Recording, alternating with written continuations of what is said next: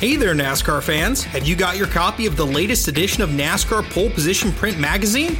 If not, there's no better time than now to subscribe at polepositionmag.com. NASCAR Pole Position is the only print magazine covering NASCAR. Officially licensed by NASCAR, NASCAR Pole Position Magazine is published throughout the NASCAR season, and each edition is an instant collector's item, packed with great feature stories and photography. The magazine is even mailed to you in a poly bag for those who love to collect NASCAR memorabilia. At polepositionmag.com, you can even find past issues available to purchase. Get your subscription to NASCAR Pole Position and get great NASCAR content delivered straight to your mailbox throughout the season. Learn more at polepositionmag.com. That's polepositionmag.com. Hey y'all, Rick Houston here, and I want to tell you about my new show, the Moonshine and Motorsports Racing Podcast. I've partnered up with the state of North Carolina Department of Natural and Cultural Resources to help uncover the history behind moonshining mountain boys, professional wheelmen, and the backwoods and city lights of the Tar Heel State. In the first episode, I sat down with Winston Kelly at the NASCAR Hall of Fame for a little behind-the-scenes gossip about Junior Johnson's engineering skills. He's got two things in his hand, pipe wrench and channel lock pliers, and they weren't new. They had been around the block a time or two. Wasn't the first steel they built, I bet? No. I think the pliers had been red before, but paint had worn off. And in the second episode, I talked to a professional hillbilly, a.k.a. Dr. Daniel Pierce of UNC Asheville, to find out the real history of moonshiners and their battles with the revenuers.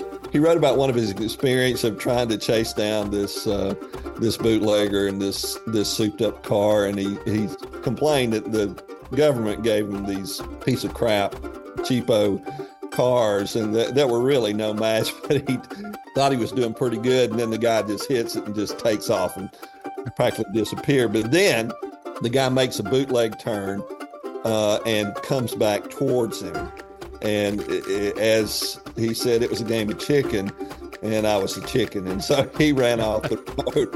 And actually, he was the guy who caught Junior Johnson at his daddy's steel when Junior got tangled up in a barbed wire fence. So check out the Moonshine and Motorsports Racing Podcast, available on YouTube, dailydownforce.com, and all of your favorite podcasting platforms. And be sure to check out my regular show on NASCAR history, the Scene Vault Podcast.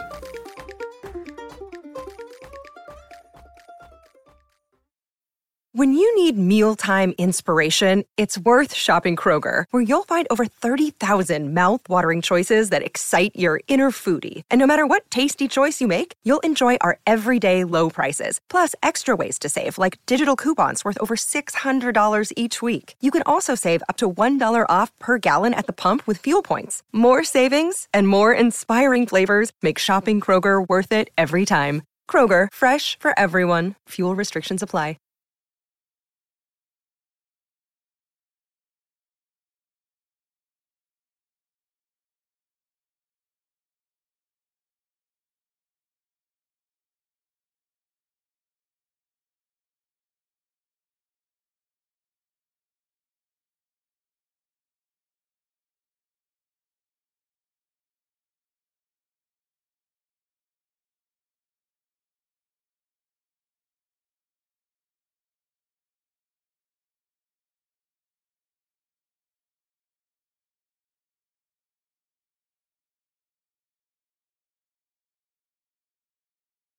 Have some fun tonight, go get us a W. Hell yeah. Ready, green. What the copy? Right foot down. We got to go, Brad. Unbelievable, man. Way to keep your head in it. Holy oh boy. Oh boy. Yeah. What? Yeah. I'm done with it. It's your pace. Set sail. Steve, you look beautiful. Doing great. Oh, ridiculous, man. Holy. You see that? Holy cow. Good job, man. Two times, baby. Yeah. Holy crap. Yeah. What's going on, guys? It's your boy, Darren Gilliam, a.k.a. Black Flags Matter, back for another edition of the NASCAR Weekly Podcast. on Black Flags Matter.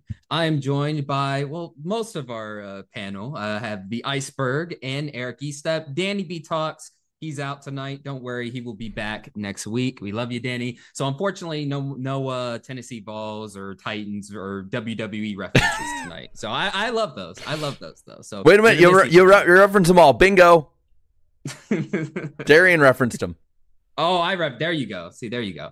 But yeah, so yeah, Danny be gone tonight. Yes, sir. Yes, sir. But yeah, let's get right into it with our hot take segment. And first up is Eric. Go for it. I did a video yesterday where I addressed the Kyle Larson is not clutch narrative. And I think a lot of folks in my comments read the headline and made up my opinion for me and didn't actually listen to what I had to say. Because there was one point I made in that video that I want to reiterate here tonight. I think it's frustrating, annoying, and short-sighted that so many drivers are labeled as not clutch. Kyle Larson is just one of many. I think Denny Hamlin for years has had a reputation for coming up small in big moments. Chase Elliott, Bubba Wallace, Martin Truex Jr. The list could go on. And listen to these drivers I'm talking about. Most of them are champions. They've all won races. They're all, I think almost all but Elliott, I guess, are in the playoffs, making deep playoff runs. It's hard to win in NASCAR. It's way easier to lose than it is to win. There's 39 winners. Or 39 losers, I should say, only one winner. So naturally, if you're racing up front consistently, you're going to lose more than your fair share of races. So while in the case of Kyle Larson specifically, maybe he overdrove at Texas and spun himself out. Maybe he's made small mistakes, maybe been a little too aggressive here and there in the past. He's also used that aggression to win a ton of races and win a championship in his young career. So I think fans love to label drivers and athletes. And I think right now we have too many drivers labeled in NASCAR as not clutch. The only truly clutch driver I've seen in my lifetime was Jimmy Johnson from like 2006 to 2016. Outside of Jimmy, I think you could call every NASCAR driver not clutch to a degree. Yeah, so Skip Bayless would say not pretty much most of the field doesn't have the clutch gene. They don't have killer instinct. Well, as for mine, I'm going to go towards Texas as a track itself.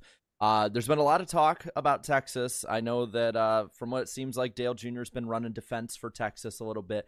But I'm going to say this, and it's not defense for Texas. It's defense for, I think, both long-term common sense and actually fixing the issues. And my hot take is this. The current configuration of Texas we have now will be better for NASCAR long-term than a super speedway. Yeah, super speedway is going to have that flashiness up front. It's going to be great. We're going to have everybody, racing for the win, big crashes. You get the commercials set up for it and everything. But the problem is that one, they're going to probably put another Texas race on. So what are we going to be at that point? 8 super speedways, a quarter of the schedule being super speedways. We've seen with road courses, even good road course races, that if you have a lot of them on the schedule, fans will complain even if they ask for them. And I think the same thing will happen there. Intermediate racing right now, I think, is better than it's been in a long time. So you can fix it with just fixing either the car, the track, whatever. And I'll be completely honest, it would hurt the legitimacy, I think, long term, especially because there's already talks of 2 super speedway races possibly being in the playoffs. At that point, it's going to be hard. It's either you have 1 in the playoffs and then 6, 7 in the regular season on top of the road courses being those wild cards. At that point, you're starting to chip away at legitimacy with championship, the system, whatever it might be. I think that they should go back to the old one or ride out the one they have now. Do not do a super speedway. Texas Motor Speedway last weekend was better than any short track race this year. I know you guys are always talking about Texas, sucks, this and that, including myself. Well, everyone except Eric, it seems like. Eric's like, yeah, and I get it. It's your home track, basically. I get it. But yeah, so, with all the problems that, the track has and also the problems with the car, that race we saw, I didn't think it was bad, honestly. And maybe my perspective skewed because instead of watching the broadcast for most of it, I was watching the raw satellite feed. So they were panning to every sort of battle they could find. I mean, there was some passing, every now and then, but yeah, look, for the most part, it just was a regular Texas race until, it started getting chaotic, and we'll get to that in a moment. But But yeah, I mean, look, it's certainly one of the worst tracks for the Cup Series to race on. But for that day in particular, I didn't think it was. I didn't think it was the worst. And I don't know, when you compare that to every short track race we've had this year, I'm sorry, it clears. It clears every single one of them. And it's crazy I'm saying that in 2023, but hey, we've got to face the facts. Short track racing is it's dead at the moment. And it's so dead that even Texas can put on a much better product than any of them can. So yeah. Let the record show I may be a Texas Motor Speedway homer, but it was these two who just spent the hot take segment defending it to a degree, not me. So, we call it like we see it. I will take in my opinion, I still thought it was a bad race, or at least a mediocre race. I will take a mediocre to below average race over another super speedway. And also vote for me on the poll. I have a death bat. I have it somewhere. Yeah, I have mine somewhere. I know where mine's at. The poll is up, and we'll revisit that later on in the show. But I see we have over 300 people watching. Make sure to click the like button. Let's get to 100 likes before the top of the hour. But okay, fellas. So like some of us just mentioned, Texas Motor Speedway opening up the round of 12. I guess let's start off with the winner, man. William Byron, win number 300. Not for him. That'd be crazy if he won 300 races. But not yet, right? Win number 300 for Hendrick Motorsports. And we all watched them. We all watched when Jimmy Johnson won them their 200th. And it feels just like yesterday. But damn, now 300 wins a decade later. So, Eric, you start off with us. I mean, William Byron, man. I mean, we've teeter-totted with like, okay, he's the favorite. He's not the favorite here. I mean, now that he's locked into the round of 12, and with the points gap he'll have to the round of 8, I mean, is he as close to a thing as a shoe-in for the championship 4? Do you think? I mean, I think he'll make the championship 4. No one's locked in, but get this. I mean, some of his wins, and not all of his wins, have been dominant. Like this win, it took 2 or 3 of the faster cars, I think, taking themselves out, or whatever the case may be. It took late race restarts for Byron to win. But that being said, William Byron has twice as many wins as anyone else in Cup this year. Like, he has separated himself 6 wins. That's an elite season. I think the next highest, there's a few guys with 3. So William Byron's had a fantastic season. He ran a great second half of the race. He didn't qualify well. He qualified, I think, around 16th or 18th. Had me a little worried, but I noticed around midway through, he started passing guys. He started working his way through the field. They'd, I think, used some pitch strategy to get him stage points in stage 1, but as a result, he lost all this track position. Eventually, he was able to get most of that track position back to where he could be in position to make a run at it in those late race restarts. It was hard to pass. So what William Byron did in the second half of that race was impressive. Is he a lock to make the championship 4? No, but he is certainly, I mean, at this point, he probably is the favorite. I still think Kyle Larson and Denny Hamlin are consistently the 2 fastest cars on the racetrack. I think they have been each of the first 4 playoff races, but with the number of playoff points Byron has accumulated, he'll be at Phoenix barring any massive setback. I'm going to say this with Byron. I've noticed something on social media this week, and I don't like, and I know I shouldn't read too much into it, but there's like a mini, I wouldn't say it's the dominant narrative by any means, but there is a narrative that people are growing saying that he is the next Alex Bowman that's lucking into wins. And I said this in a, like, not that, but I talked about this in a way for why before the season I thought he wasn't going to be a championship favorite, because or even in the playoffs, because a lot of times he would not even be in the position to capitalize on somebody else's mistake. They were not the best team out there. They weren't even the second best out there, but they, through either strategy, good restarts, whatever, as a team, put themselves in position to win. And in this system, that is a huge, huge plus in your corner to win a championship. We saw it multiple times in final races at Homestead and Phoenix. If you put yourself in position, you can go out there and win it, even if you don't have the best car.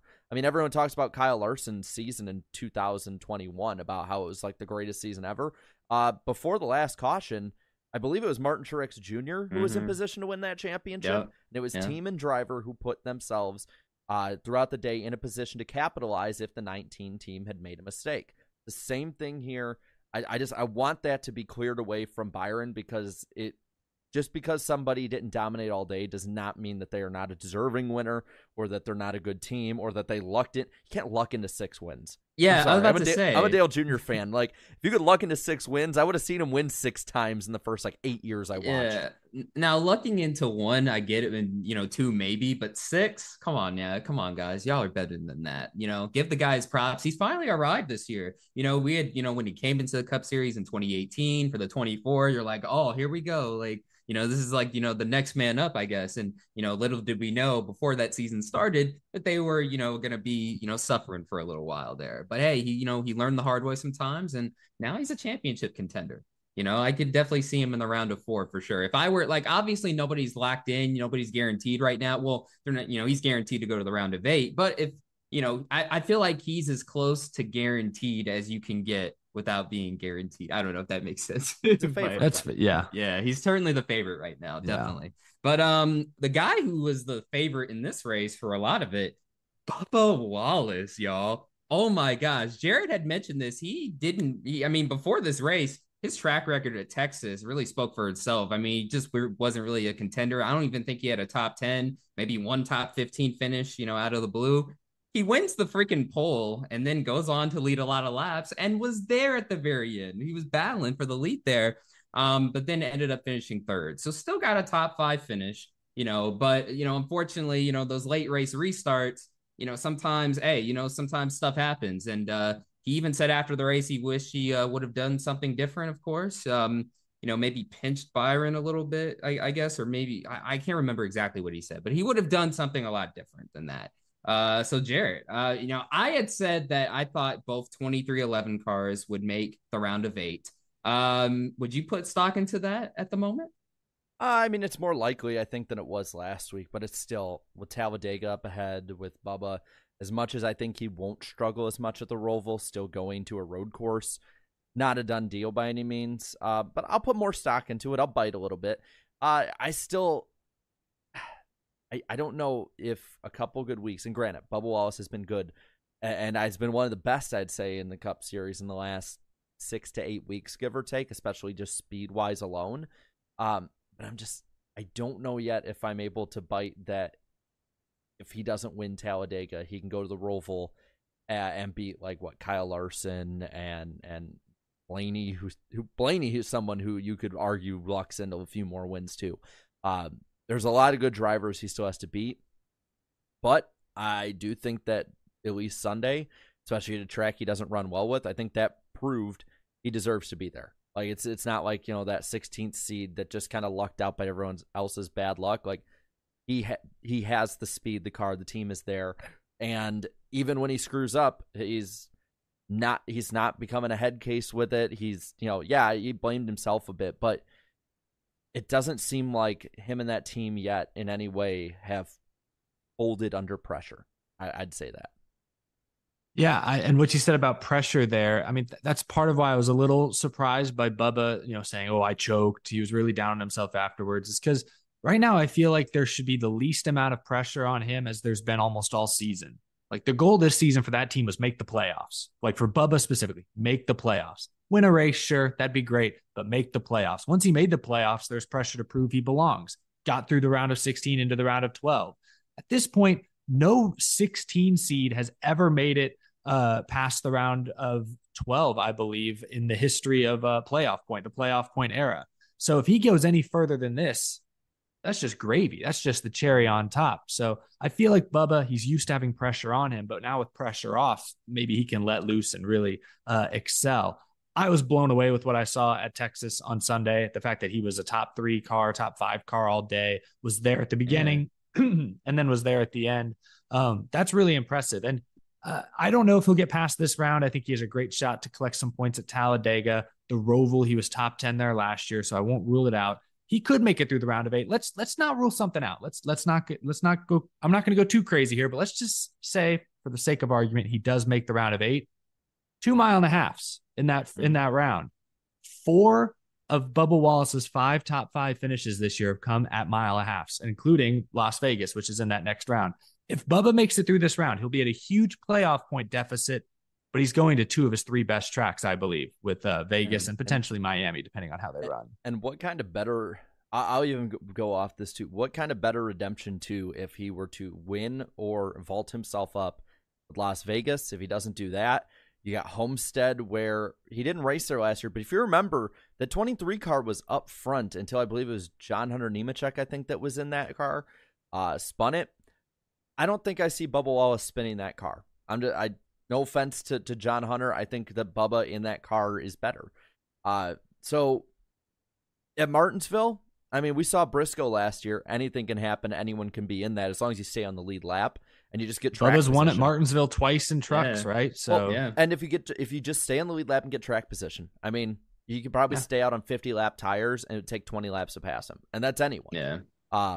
So I will say, going back to the Texas part though, keeping it in the here and now, that was the most impressive, I think, driving he's ever done for a race win, especially against Kyle Larson, pinning him down, not giving an inch. I don't think you see that out of him last year. Like that is we talk about driver development. It's the same thing in the Cup Series. That is a different driver than 2022 Bubba Wallace. He's a different driver than spring to Bubba Wallace this year, man. Like way different. It's completely night and day here. I mean, yeah, he's still going to get emotional and stuff. Like he wants to win, like what driver doesn't want to win? And to your earlier point, Eric, I do agree with you that, pretty much everything after, you can even make the case everything after making the playoffs was, just the cherry on top, I guess, so, for him to make it from the round of 16 was one thing, but yeah, I mean, Talladega's next, the Roval. I mean, he's been running a little bit better on the road courses. There is a possibility here. I think there's a strong possibility, but the chat doesn't agree though. When I asked, does Bubba make the round of 8? 56% say no so far. Well, interesting. But I'll ask you, before Texas, and especially before the playoffs, is that yes number in the 40s? No, it's not. No way. I think it'd be in the 20s. Good point. So, just because it's not the majority that think it's still changing minds at this point. Which it's a lot more. Yeah, I think that's all. That's all you can ask for at this point. I'll be honest. I don't think he's going to make the round of 8. I don't. I think it's a nice story, but we've seen so many times nice stories don't tend to pan out just because luck of the draw, regression to the mean, whatever you want to call it. But I'd say it's more likely than Chase Briscoe last year. And the major difference compared to Briscoe, I mean, Briscoe, I felt like, he had the occasional good runs, but it sort of felt like for the most part, he just lucked in because of other people's mistakes. Like with Bubba, I don't think you can make that argument, maybe to some extent the round of 16, but I mean, now to open up, with this is hey, he has all the momentum. Yeah, for sure. There's a statement. I don't think he'll make it out, though, unfortunately, only because you look at who he needs to pass. Kyle Larson is the guy on the cut line right now. I don't think he's going to beat Kyle Larson. We'll get to him. Although Talladega has not been kind to him. And then Bubba has to stay ahead of Reddick, Blaney, and Kyle Busch. Any one of those three. I'd argue those are the 3 favorites to win Talladega this weekend. So it's going to be a tough road ahead. But no, Texas was an extremely bright spot for Bubba. Yeah, and it was also extremely chaotic for playoff drivers. Let's go down the list. I'll try and keep it in order. Kyle Busch, what was that?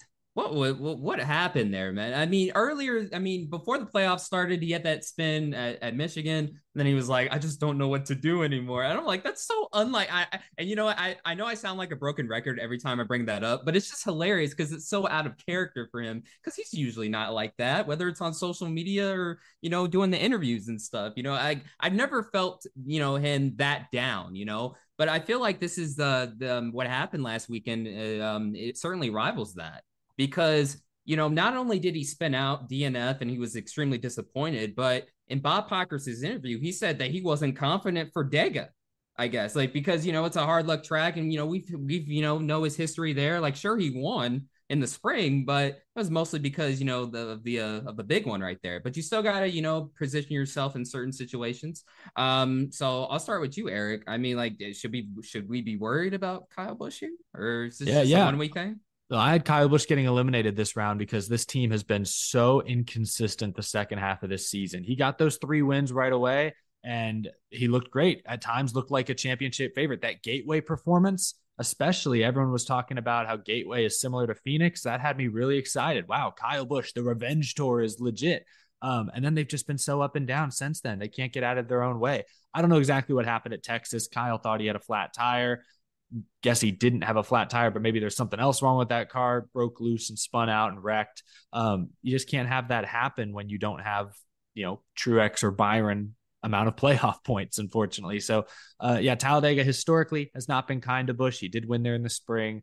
The Roval could go either way. He's had a couple really good runs at road courses this season, so he's not out of it. Nobody right at this point is in a must-win situation, I believe, but we'll know for sure after Talladega. Either way, I just didn't trust this team. I hate inconsistency, and that 8 has been about as inconsistent as it gets the past few months. There's a reason I had him out like from the get-go at this point. I know people thought I was crazy last week for it, and I get it. And I get why people might think anyone would be crazy for having him out, but it's the same thing. Inconsistency, and big part, I think, of any driver is confidence, and it's clear as day that the confidence in that team, the honeymoon phase is over. That's the best way I can put it. The honeymoon phase between Childress and Kyle Busch is over. And yeah, he might just tear it up at Phoenix, but it doesn't mean anything if you can't do well at the 9 before it. Can I bring up a fun fact real quick? And it's not a very fun fact. I just need to confirm. Kyle, but you talked about the honeymoon phase being over with RCR. 2 of the top 3, or should I say 2 of the bottom 3 in terms of most DNFs this year in the Cup Series are Austin Dillon leading the way with 9, and then Kyle Busch is 3rd with 6. So, the honeymoon phase for RCR has died quickly. That team, again, very inconsistent, cannot get out of their own way this year. Yeah, because when was the last time he won? Gateway, right? Or I think Gateway. Yeah, was that in June? Yeah, that felt forever ago. Yeah, seriously. Yeah, and we were at that race, me and Jared covering it, and it feels like forever ago. Yeah, seriously. But yeah, no. So you two had him knocked out the round of 12, but the chat thinks you're crazy because they're saying 65% are saying yes, or no, never mind. They agree with you. Sorry, 65% are saying yes. He should be knocked out. He will get knocked out the round of 12. Sorry. I'll tell on myself a little bit. I originally, a few weeks ago, had Kyle Busch go into the round of 8, but then a couple weeks ago, I pivoted and said, hey, if I have to edit now, if I'm allowed to make modifications, after that first round, I was no longer a believer. You got to. I mean, y'all are both right. I mean, the honeymoon phase is certainly over. Not to say that, they're falling or like they're tanking and stuff, but like, no, I mean, he's not running it like I expected, compared to the first half of the season. Yeah, I mean, I remember after Fontana, some of us were like, whoa, like this is like, what can he do here? But then it sort of, teetered off. I mean, I had him before the season winning 6 races. And that, maybe it goes on a tear like he did at the start of the season at the end. I don't see it happening, though, at this point. He might get one more. But, I mean, I think Vegas might be the only place that I am confident in saying I think Kyle Busch could go out there and win. And even then, like, there's the Hendrick guys you got to beat. There's Byron, especially. You got to beat Kyle Larson. Because I don't think he's going to get, right hooked into the wall by Bubba Wallace this year. So I bit into the hype. I think me and Eric both thought that he was going to be really, really good this year. And at first we were, I think, pretty vindicated in it.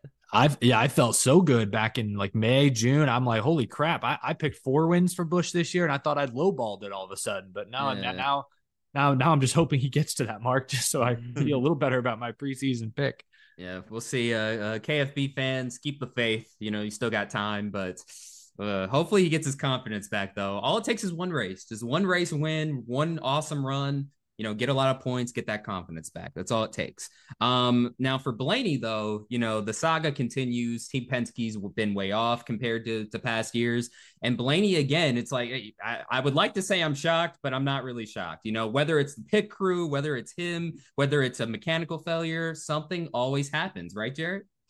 Yes, I will say I am shocked how bad they were. And yes, I get it was a track position race at Texas, but Penske overall was just atrocious for their standards there.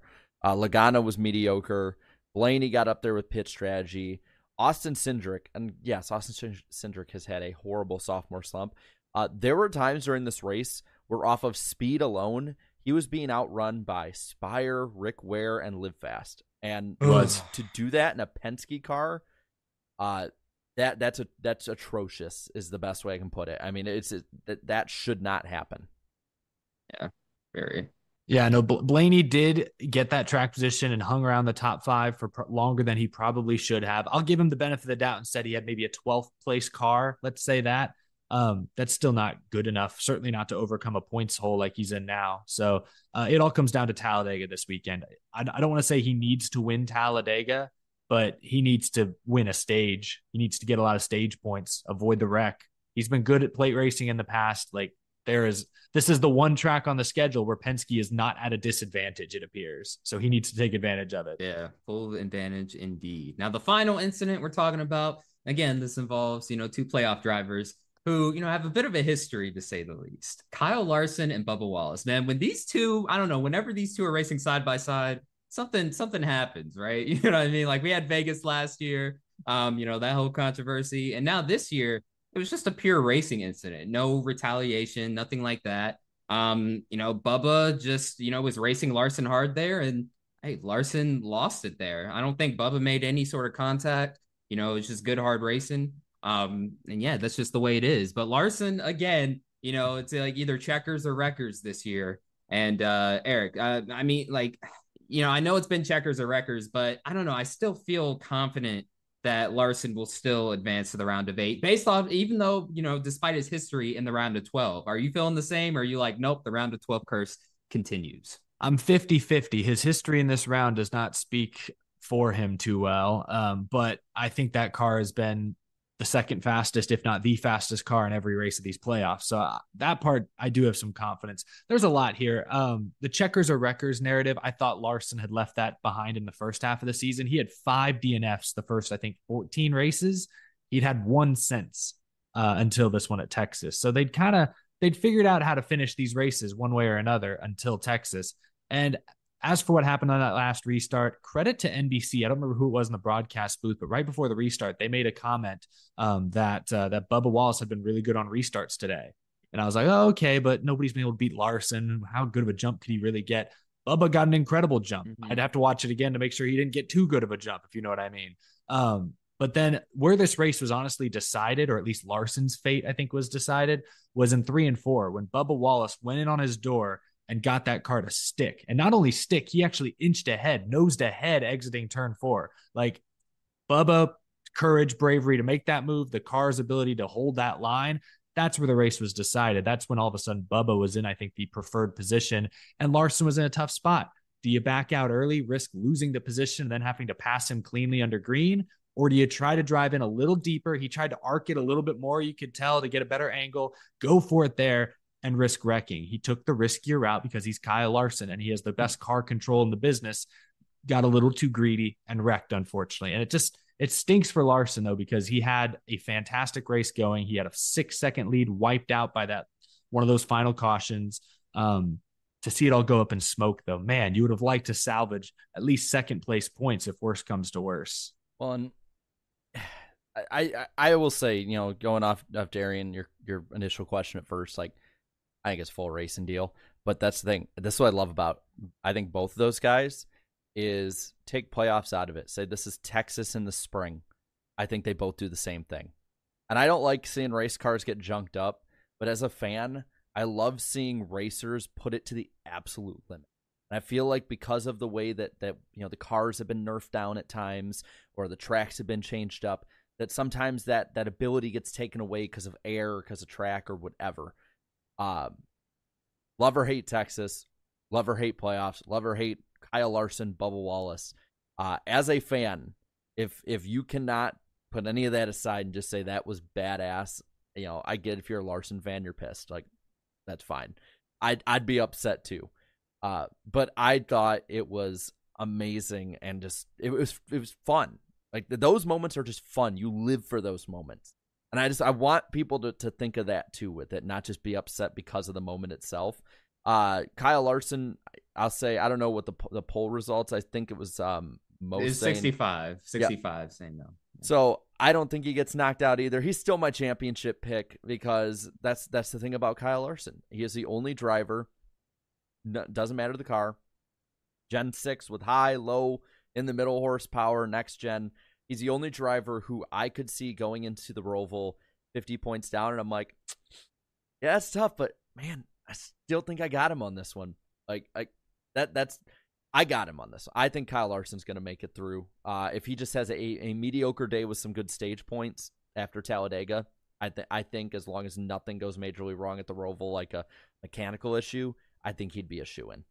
Yeah. And to Eric's earlier point, yep, he's right. Yeah. That whole narrative, I guess, based on the stats did die down, but it's the round of 12. And I don't know, could he pick it back up again? It's back. We'll see. Hey, we'll see. But anyways, one final incident to discuss.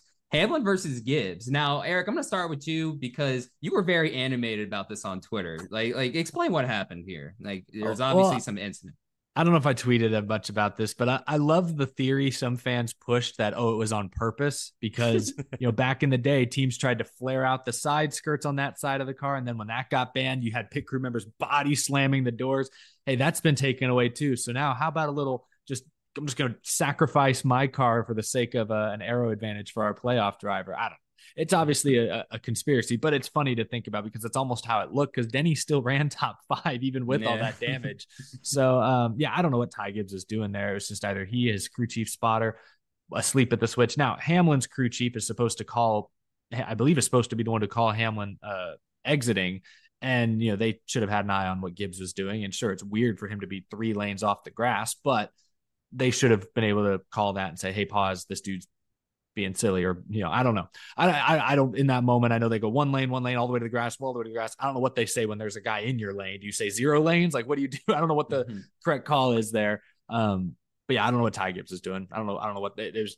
I'm glad it didn't really derail Hamlin's race too bad because that would have really sucked to be taken out by something silly like that. I won't say this is a defense for Ty, but more maybe this was why. Maybe he was looking at his tack. I mean, we've heard a couple drivers this year say that, especially since the digital dash, they become much more reliant on every little bit of morsel of information extra they can get. But that is definitely a rookie mistake too. I mean, yes, Hamlin probably should have been called not to go out there or whatnot. I'm not taking that blame off him. But it was clear as day, like, oh, he's coming out.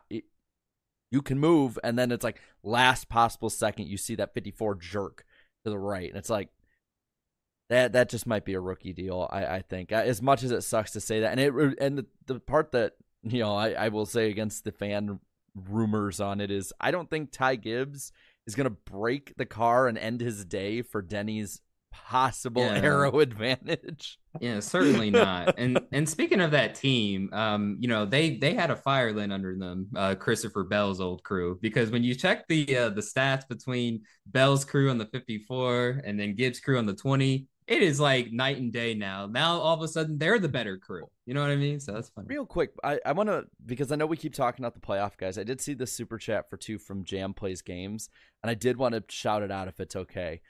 Shout out to BJ McLeod for racing in what ended up being over 100-degree weather the whole day with a broken cool suit on lap 8. Yeah. That's pretty impressive. Nuts. Yeah, 102 degrees, by the way. Yeah, so it was obviously way hotter in the car, for sure.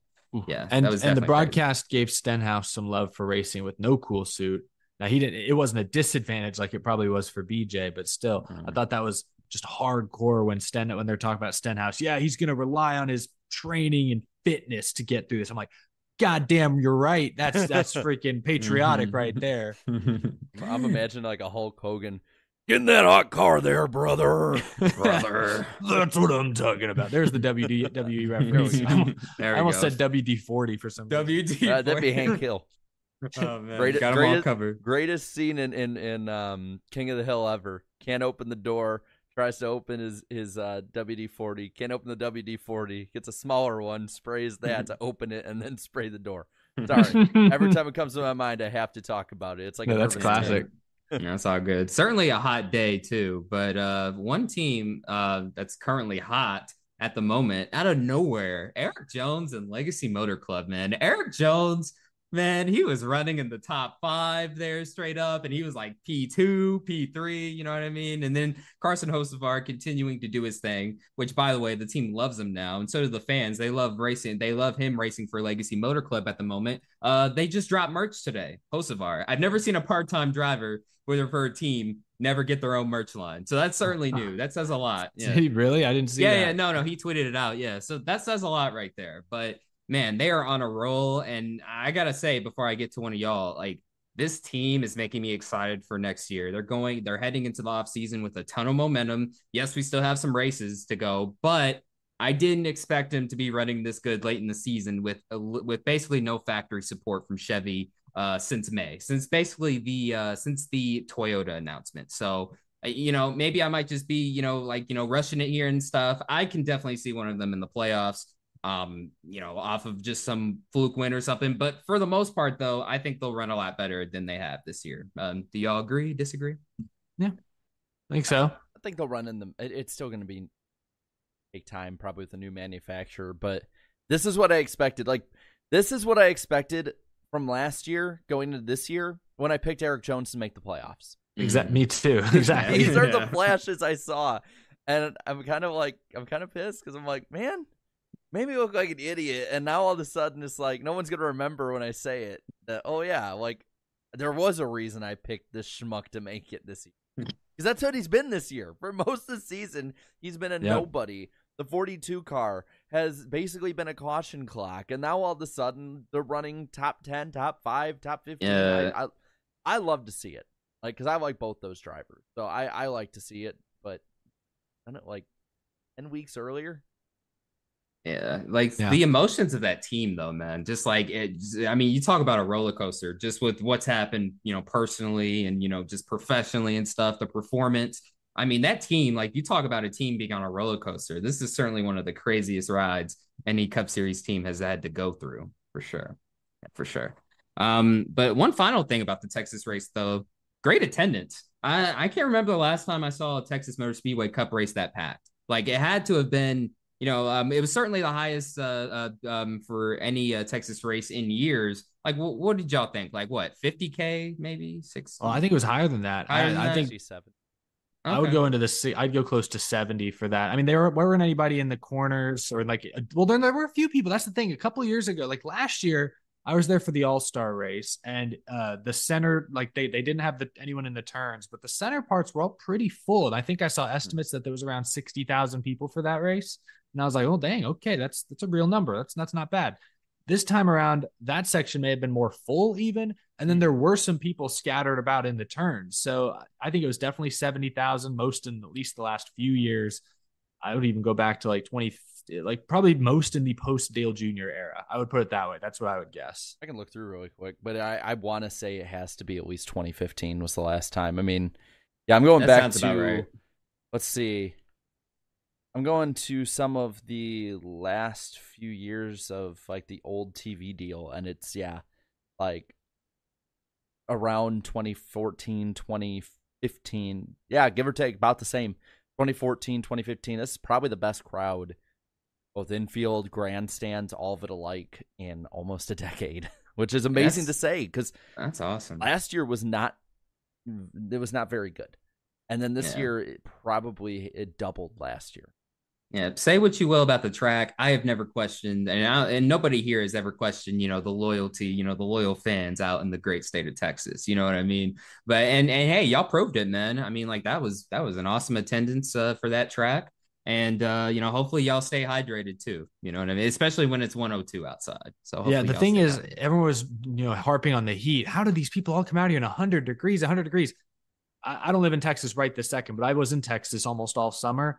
100 degrees was a nice day compared to the summer we had. Exactly. I mean, yeah, it's about Tennessee. Yeah, same. It was a rough summer, and it's still going in many ways for great people in Texas.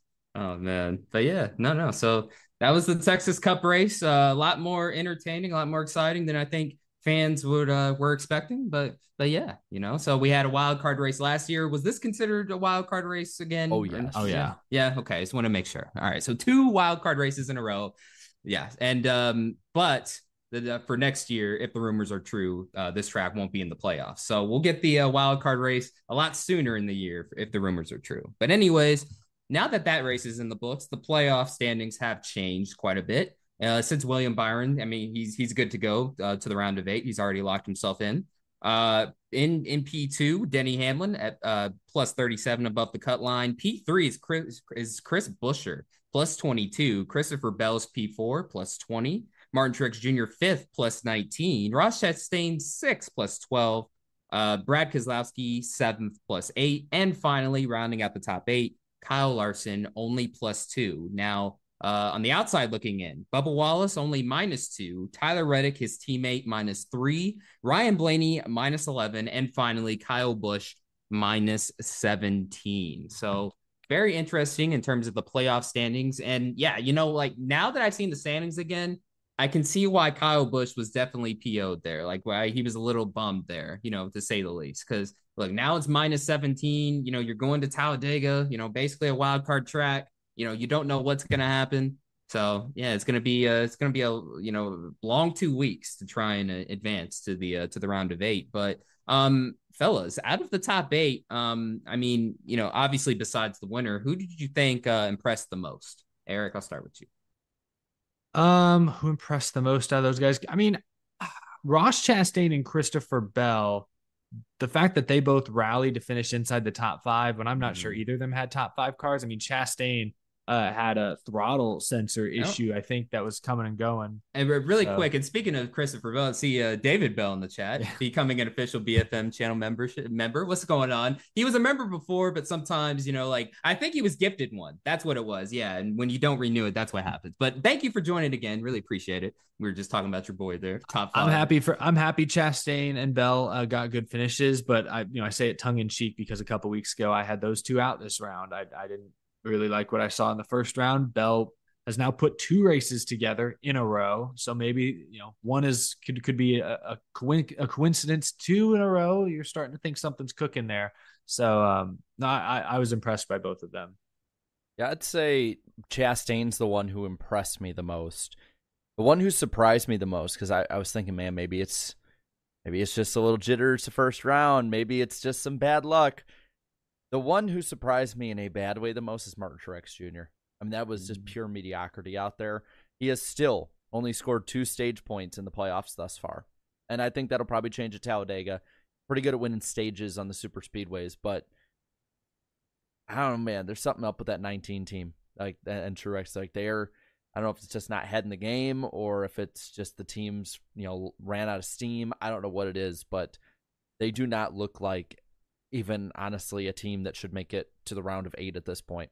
I mean, they look like a team who is running how we thought the 23 would run, how we thought that Kyle Busch would run, how Kyle Larson might run with the inconsistency. That team right now just does not in any way look like a favorite.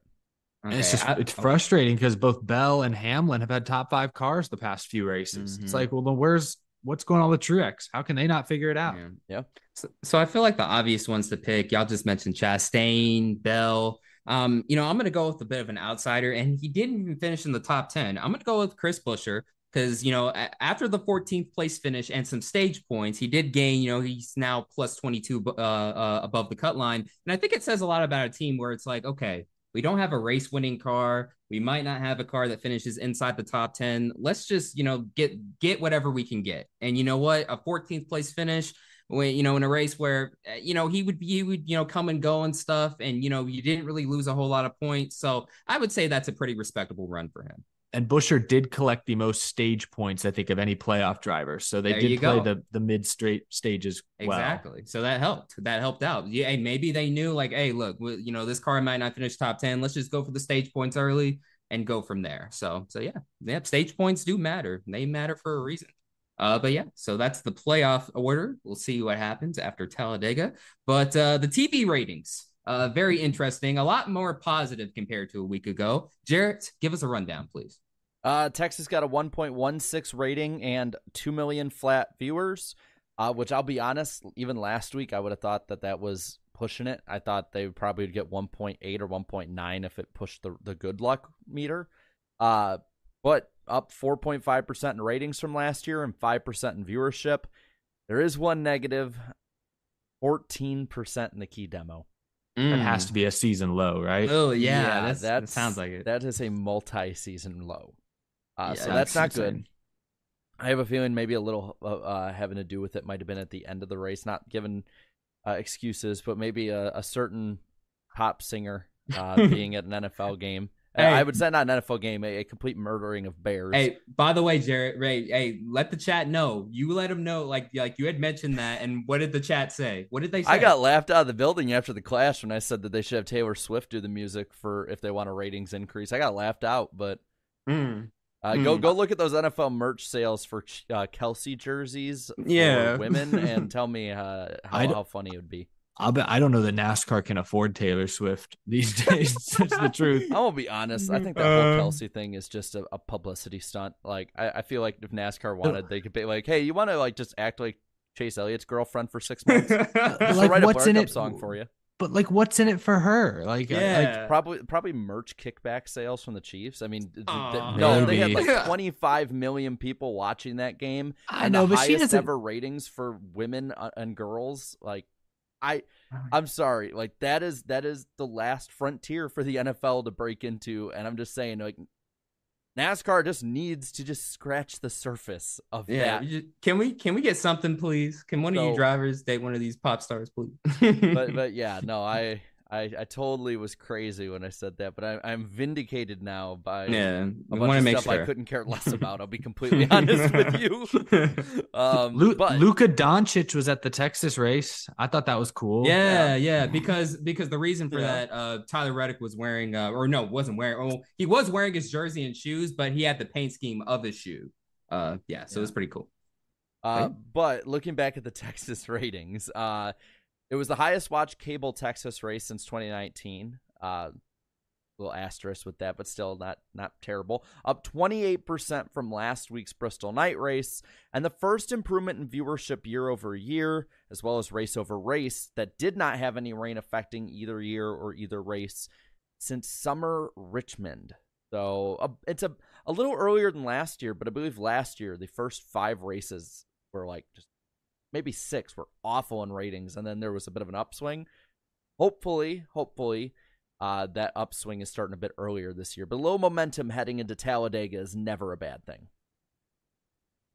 All right. So that is one part of the ratings. And now it's time for the poll, the famous iceberg poll on the NASCAR Weekly Podcast. Jarrett, how were the poll results for this race? Oh, you got them. You can let me know. Oh, well, see, we switch off. See, sometimes you'll read them, sometimes I don't. I don't know. We got to organize that better. But anyways, 10%, 10%. Oh, it is written. There we go. See, sometimes it is, sometimes it isn't. I don't know. 10% thought it was a great race. 60% thought it was good for a net positivity rating of 60%. So for a Texas race, I'd say that's pretty good. That's pretty good.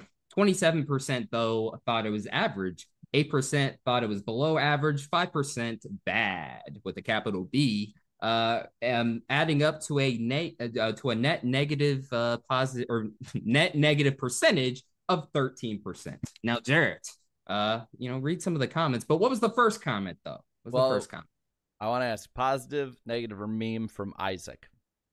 Oh, Isaac. Oh, I'm gonna say meme. Definitely for sure. Negative meme, if that's allowed. I mean, we could probably start adding more of those, honestly. He says this race was Eric's worst nightmare. A completely, utterly boring race that could have been only entertaining through chaos. And it's his home track, too. Oh, damn. Yeah, that is kind of a negative meme. Yeah, kind of. Yeah, you were spot on. He's calling you out, man. Yeah. Looking at the comments here, top comment voted, at least on this end, is from another Eric, who says, for a Texas race, this vastly exceeded my expectations. Even though 3 of my 5 favorite drivers, including my absolute favorite, crashed out, I actually enjoyed the race. Only problem is that Kyle Busch is below the cut line. Blue Jimmy says, I have several questions as to why Dave Ellens decided to pit Eric Jones late in the race when he was bound to give Legacy its best showing all season. That first win for Jimmy's organization is coming. Don't sleep on them. And he is definitely cooking something up. Yeah, might come this weekend, maybe. I mean, they're pretty good there last year. Mm-hmm. Let's see. Silas says that Clint Boyer's claim that Byron would get 6 to 8 wins actually seems more likely. It is very likely it happened. Yeah. I mean, he could exceed it. He could exceed 8. Let's see what else we got in here. MJS Ultimate says way, way better than last year, but being way better than last year is still average. Congrats to Byron, and 2 weeks in a row, we'll see history being made. Okay. Scroll a little further down, not to the gutter just yet. We had over 300 comments on this one, so good job, y'all.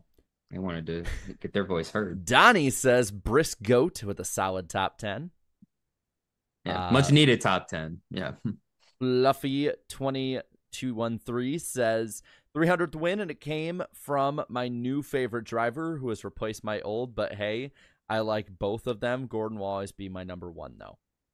I was about to say, I feel like a new favorite driver would replace the old one. But, Will England says SMI better announce that reconfiguration soon. Ross Crash Stain says, and y'all say Bowman backs into wins. Let's see. Brassmaster says in all caps, serious playoff implications. Yeah, I can't do a Rick Allen. Let's see. Another one saying, gotta love NBC straight up ignoring the runner-up. Did they? No, I don't think. I didn't think they did. Boogity Boogity Boogity says, a good Texas race? Didn't have that on my bingo card. A lot of people didn't. Brooks in a Yoda way, decent race, I thought. Let's go down to the gutter, though. Let's get these 3 out of the way. My favorite. Okay, I can read them.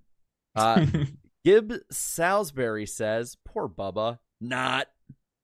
Of course. No. I mean, it's not the worst of her. Yeah. SKRE Inc. says, still one of the worst tracks on the schedule, bar none. And Ball Player 1799 says, bulldoze the track. Yeah, still negativity. But hey, this time, like, I feel like a positive comment in the past would be pushed down for Texas.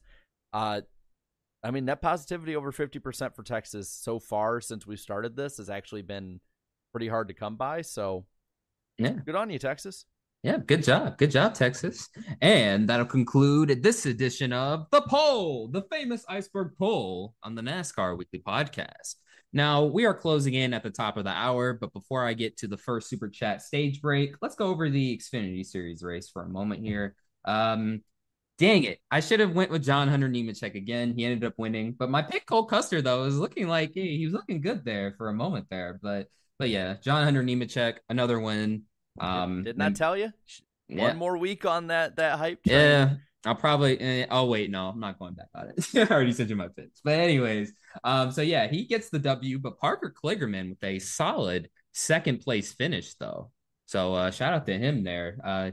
Much needed playoff points for him. Yeah, and then some major issues though for some more playoff guys. Sam Mayer, Daniel Hemrick. Is Jeb Burton's a playoff guy, right? Or no? Is he not? Yeah, he's still in. Okay. Yeah. Thank you. So yeah, Jeb Burton, Josh Berry, all had major issues. They all had major issues again. So unfortunately, since I got back from that trip, I was sort of in and out, so I don't really remember much. But Eric, I'm pretty sure you watched this race. Was there any other points other than what I just made that happened? Or oh man, I should have written more down. Someone's gonna remind us if there's something big that we missed. But John Hunter Nemechek seemed to be the fastest car. I mean, you kind of touched on it. Kligerman was impressive. I think now he's only 1 point behind Daniel Hemrick for the final playoff or transfer spot. So that'll be interesting to look at, because I just think Kligerman they have been punching well above their weight class the last few weeks in terms of just raw speed, just to even get in the playoffs in the first place. But you know, we also had the scary pit road crash with Brennan Poole, where he and I don't remember who it was. Was it Gralla? Maybe who was that? What was that? It was a Sam Hunt car got together. I think exiting turn 4. and Brennan spun, hit the inside wall. I talked to him yesterday. He's sore. He showed me a bruise on his arm, but he's fine. He's okay. But that's a scary crash. He wasn't going super quick at the time he hit that wall, but it's still a small concrete barrier. Car bounces off of it. It's pit lane too. Got people on the other side. And people were able to scramble, thankfully, and nobody was injured. Yeah. Other than that, though, Your I mean, logo got on TV. Yeah, that's right. Yeah, so I did notice that. So I'll take it, but I hate it for Brennan though, because he did have a top 20 run going. I think he was running 18th maybe at the time, which for JD Motorsports this year it's not been good. They've struggled to find any consistent speed, but they've had this was one of their few really great runs, and it's a shame it ended so badly. Yeah, but it's always important. Keep your head on a swivel at a racetrack at all times, because I'll be honest, like last week, Bristol, I think, was way better in Xfinity than Cup. I go the other way. Cup was way better this week than Xfinity. I thought Xfinity was what we expect from Texas. It was not the worst race I've ever seen. It's not the worst race of the season, NASCAR-wise, either, but it was definitely not great by any means. There weren't any moments that really stuck out to me except for like a little bit at the finish. But Kligerman, still, he's like the little engine that could. He just keeps going and going and going. I should mention Justin. The chat's mentioning Justin Allgaier. I can't remember if he or Nemechek led the most laps. Allgaier did lead a lot. I thought Nemechek may have led the most laps, but I may be wrong about that. Allgaier was up towards the front late. I think he kind of got wide on a restart. I don't remember exactly what happened. And fell way back. But Allgaier deserves a shout out because he was one of the best cars as well. They just, because of that and because some issues got behind on the tire strategy too, and he probably had the fastest car if not the second, maybe fastest. Then I may be misremembering. Maybe he led the most laps over Nemechek. I couldn't remember. Yeah, it was just honestly like just both bad luck, and then at that point when you're so far behind with that little amount of time on the tire strategy, at that point it's pretty much over going for the win. But still, a solid speed from JRM when they weren't choking or crashing or any of that. Yeah, for sure. I don't know if this is true. The spotter stand in the chat said that Allgaier led 133, Nemechek led 38. Damn, I was way off. That's not even close then. Why did I think they were like about even? Well, they definitely had like while the laps led had a huge disparity, there was definitely a closeness in speed, I noticed at least. But I can't really say much more other than that. It really, to me, and I know people got a little bit, what would you call it? A little heated at me. I couldn't get into this race. I just couldn't. And Peter says in the chat, Allgaier ran out of tires and was screwed at the end with late yellows. So that's what that was too. So just didn't have the tires basically. So the Xfinity race happened. Congrats to John Hunter Nemechek, currently the championship favorite. We have now officially arrived to the top of the hour. Before we get to some other very spicy topics that are still Texas related, by the way, some of y'all know where I'm going with that. Let's get into some super chats, and I will start off with Isaac. Thank you so much for the $5 super chat. Even though it was a racing incident, I really wish I really wish there were Larson. I really wish Larson would stop crashing around Bubba, particularly because of those fans he got from 2020. I see what you mean. I see what you if you just ignore them, they won't. Just like at this point, just don't block them and stuff.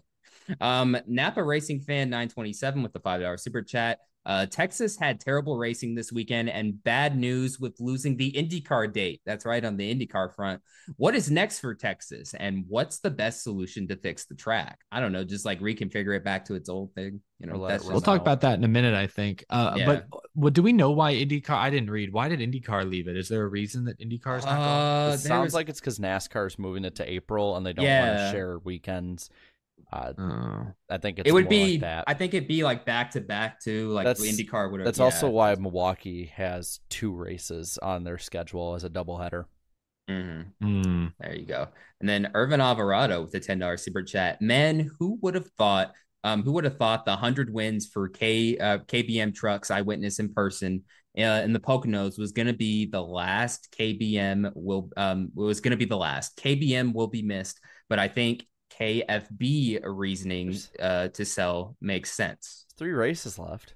There's still a chance. Hey, you never know. Wait, hold on. NASCAR's on. Okay, there you go. I keep wanting to say NASCAR. Yeah, It's or NASCAR, yeah. Oh, Nas Carson. Oh, I messed up again. Okay, Nas Carson. Okay, sorry, bro. Thank you so much for the $5 super chat. Says, hey, Darian and NWP, you coming to IndyCar in the Midwest for 2024? I'm excited for my state of Wisconsin because it's rare to have 2 tracks on the schedule. Yeah, hey, it depends. Maybe could be a good excuse to go up to Road America. Draft, but oh, I'll see. There's probably a lot going on in life around that. Yeah, we'll see. And then a few channel members. Jimmy Spencer's been a channel member. He says Hendrick has 300 reasons to be happy about the win. Yes, they do. And then Martin fan for life. Spire is definitely spending the Gainbridge money. Oh yes, and thank you for being a channel member for 2 months. Oh, yeah. Isaac with the $2 super chat. Hotter take than y'all's. Cars 2 over Talladega Nights. That's not really a hot take. Hey, I maybe. Agree. Yeah, hey, I agree. Honestly, I don't like. I really don't like Talladega Nights. It hasn't grown on me since I was a kid. I agree. And Need for Speed 5353 being a channel member for 5 months and send a $2 super chat. Let me read those both. Cold take: Ty Dillon will win at Talladega. Yeah, maybe we'll see. And then he calls his own take a cold take. Yeah, I know. And then second super chat for the $2. What's your favorite Avenged Sevenfold? Oh, okay, Avenged Sevenfold song. Mine's Buried Alive. Ooh, it's a good one. God, I mean, there's like you can just go to the simple ones like Backcountry or Afterlife, but I mean, Chapter 4 is always a special place in my heart. But I'll say this: Avenged Adjacent, McFly by Pinkley Smooth. Good one, Eric. I don't know. I couldn't name an Avenged Sevenfold song off the top of my head. I'll say it for you. The one from NASCAR Thunder 04, the Chapter 4. There you go. I've heard something. Let me look it up. You guys will go on. But yeah, I agree. Chapter 4 or Backcountry as well. Slay Supersonic with the $6.30 super chat. Hello, Fantastic Four. Well, just the 3, but thank you. Hey, Iceberg. Remember the stat I told you on Sunday? 2023 series records. 100 wins KBM truck, 200 wins JGR Xfinity, 300 wins HMS Cup. Yep. Wow. That is a fact there. Thank you so much. I was going to mention it. I saw the super chat. I'm like, I'm just going to save that for this segment. Yeah, thank you. Thank you for mentioning that. I appreciate it. And then Tyler McGonigal, thank you so much for the $5 super chat. William Byron is the winningest driver in the next gen era with 8 wins. Next best is Kyle Larson with 6. That's right. Wow. What a stat there, man. Yeah, 6 wins already this year. So... And then a Rowdy 8_diecast with the $2 super chat, the last one in the first half. I'm just glad I got to visit KBM last year. RIP. Hey, thank goodness you did, man. Thank goodness you did. Yeah, because we'll get to that in a little bit. But thank you all so much for the super chats. Appreciate it. That'll conclude the first super chat stage break of the evening. Now, before we get into the lightning round, never mind. I saw we got a bit of an audible here, actually. Never mind. Can I say, I think my favorite Avenged Sevenfold song is Hail to the King. I do know that song pretty well. There you go. See? I knew you'd find one. But yeah. So anyways, we had some rain earlier today, but it got a bit sunny. But now it seems to be getting a bit... It's the lightning round on the NASCAR Weekly Podcast. Jarrett, what do we have on the list this evening?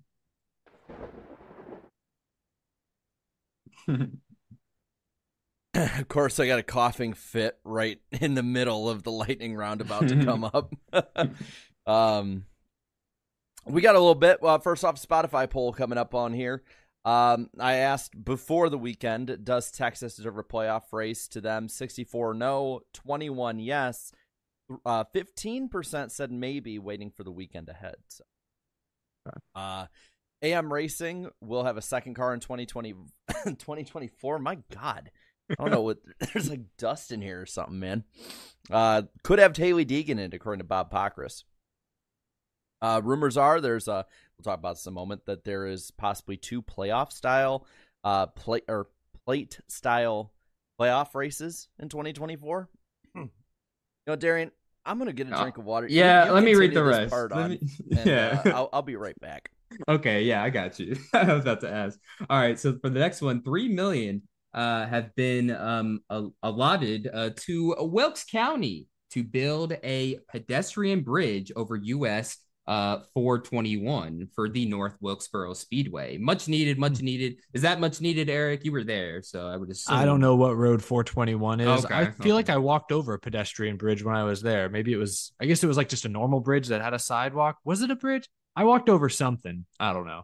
All right. And then next up, Brody Kostecki, I think that's how you say his name. Brody Kostecki is looking to run up to 3 races in 2024. Remember, he drove the races. I believe he drove the races. Was it for Legacy Motor Club? He did RCR. He was in the RCR. Never mind. Okay. Indianapolis, I think. Yeah, that's right. And he qualified well, like P12. Yeah, P12 up there. So then I had to go to the back, unfortunately. And then Hendrick has added 2 more Xfinity races for the 17 Xfinity team with a very random duo. Boris said on the Charlotte Roval and Raja Karuf in the Phoenix season finale. That is an awesome deal. Congrats to Raja, man. Like, he deserves that opportunity. Hopefully he makes the most of it. Ryan Priest confirms he will be back with SHR in 2024 on Dave Moody's show. And Mike Rockenfeller will be driving the 42 Legacy Motor Club car at the Charlotte Roval. So, yeah. And that'll conclude this edition of the famous lightning round on the NASCAR Weekly Podcast. And now, back to the show. It's so weird. God. It's like watching Darian's doing like all of our parts. yeah. No, I'm basically like I'm a one-man show. I'm like basically assisting it to myself, assisting the basketball. All right, my bad. I don't know. Don't worry, Jared, we got it all covered. I've had this cough. Jared, you're muted. Are you okay? Oh, it's like I've had this cough for like a week, man. I don't know what the hell it is, but going to a concert did not help me. But I have Chloraseptic here, so I can numb my throat for the rest of the night, so I just won't feel when I have to cough. There you go. Taste it from here. But yeah, it's numbing. It's great. But yeah, apparently we got through the lightning round. Yeah, we got through it all smooth. So if you want to grade my lightning round chat, go for it. There's your graphics and everything. There's the lightning flying everywhere. Awesome. There we go. I think I'll survive though.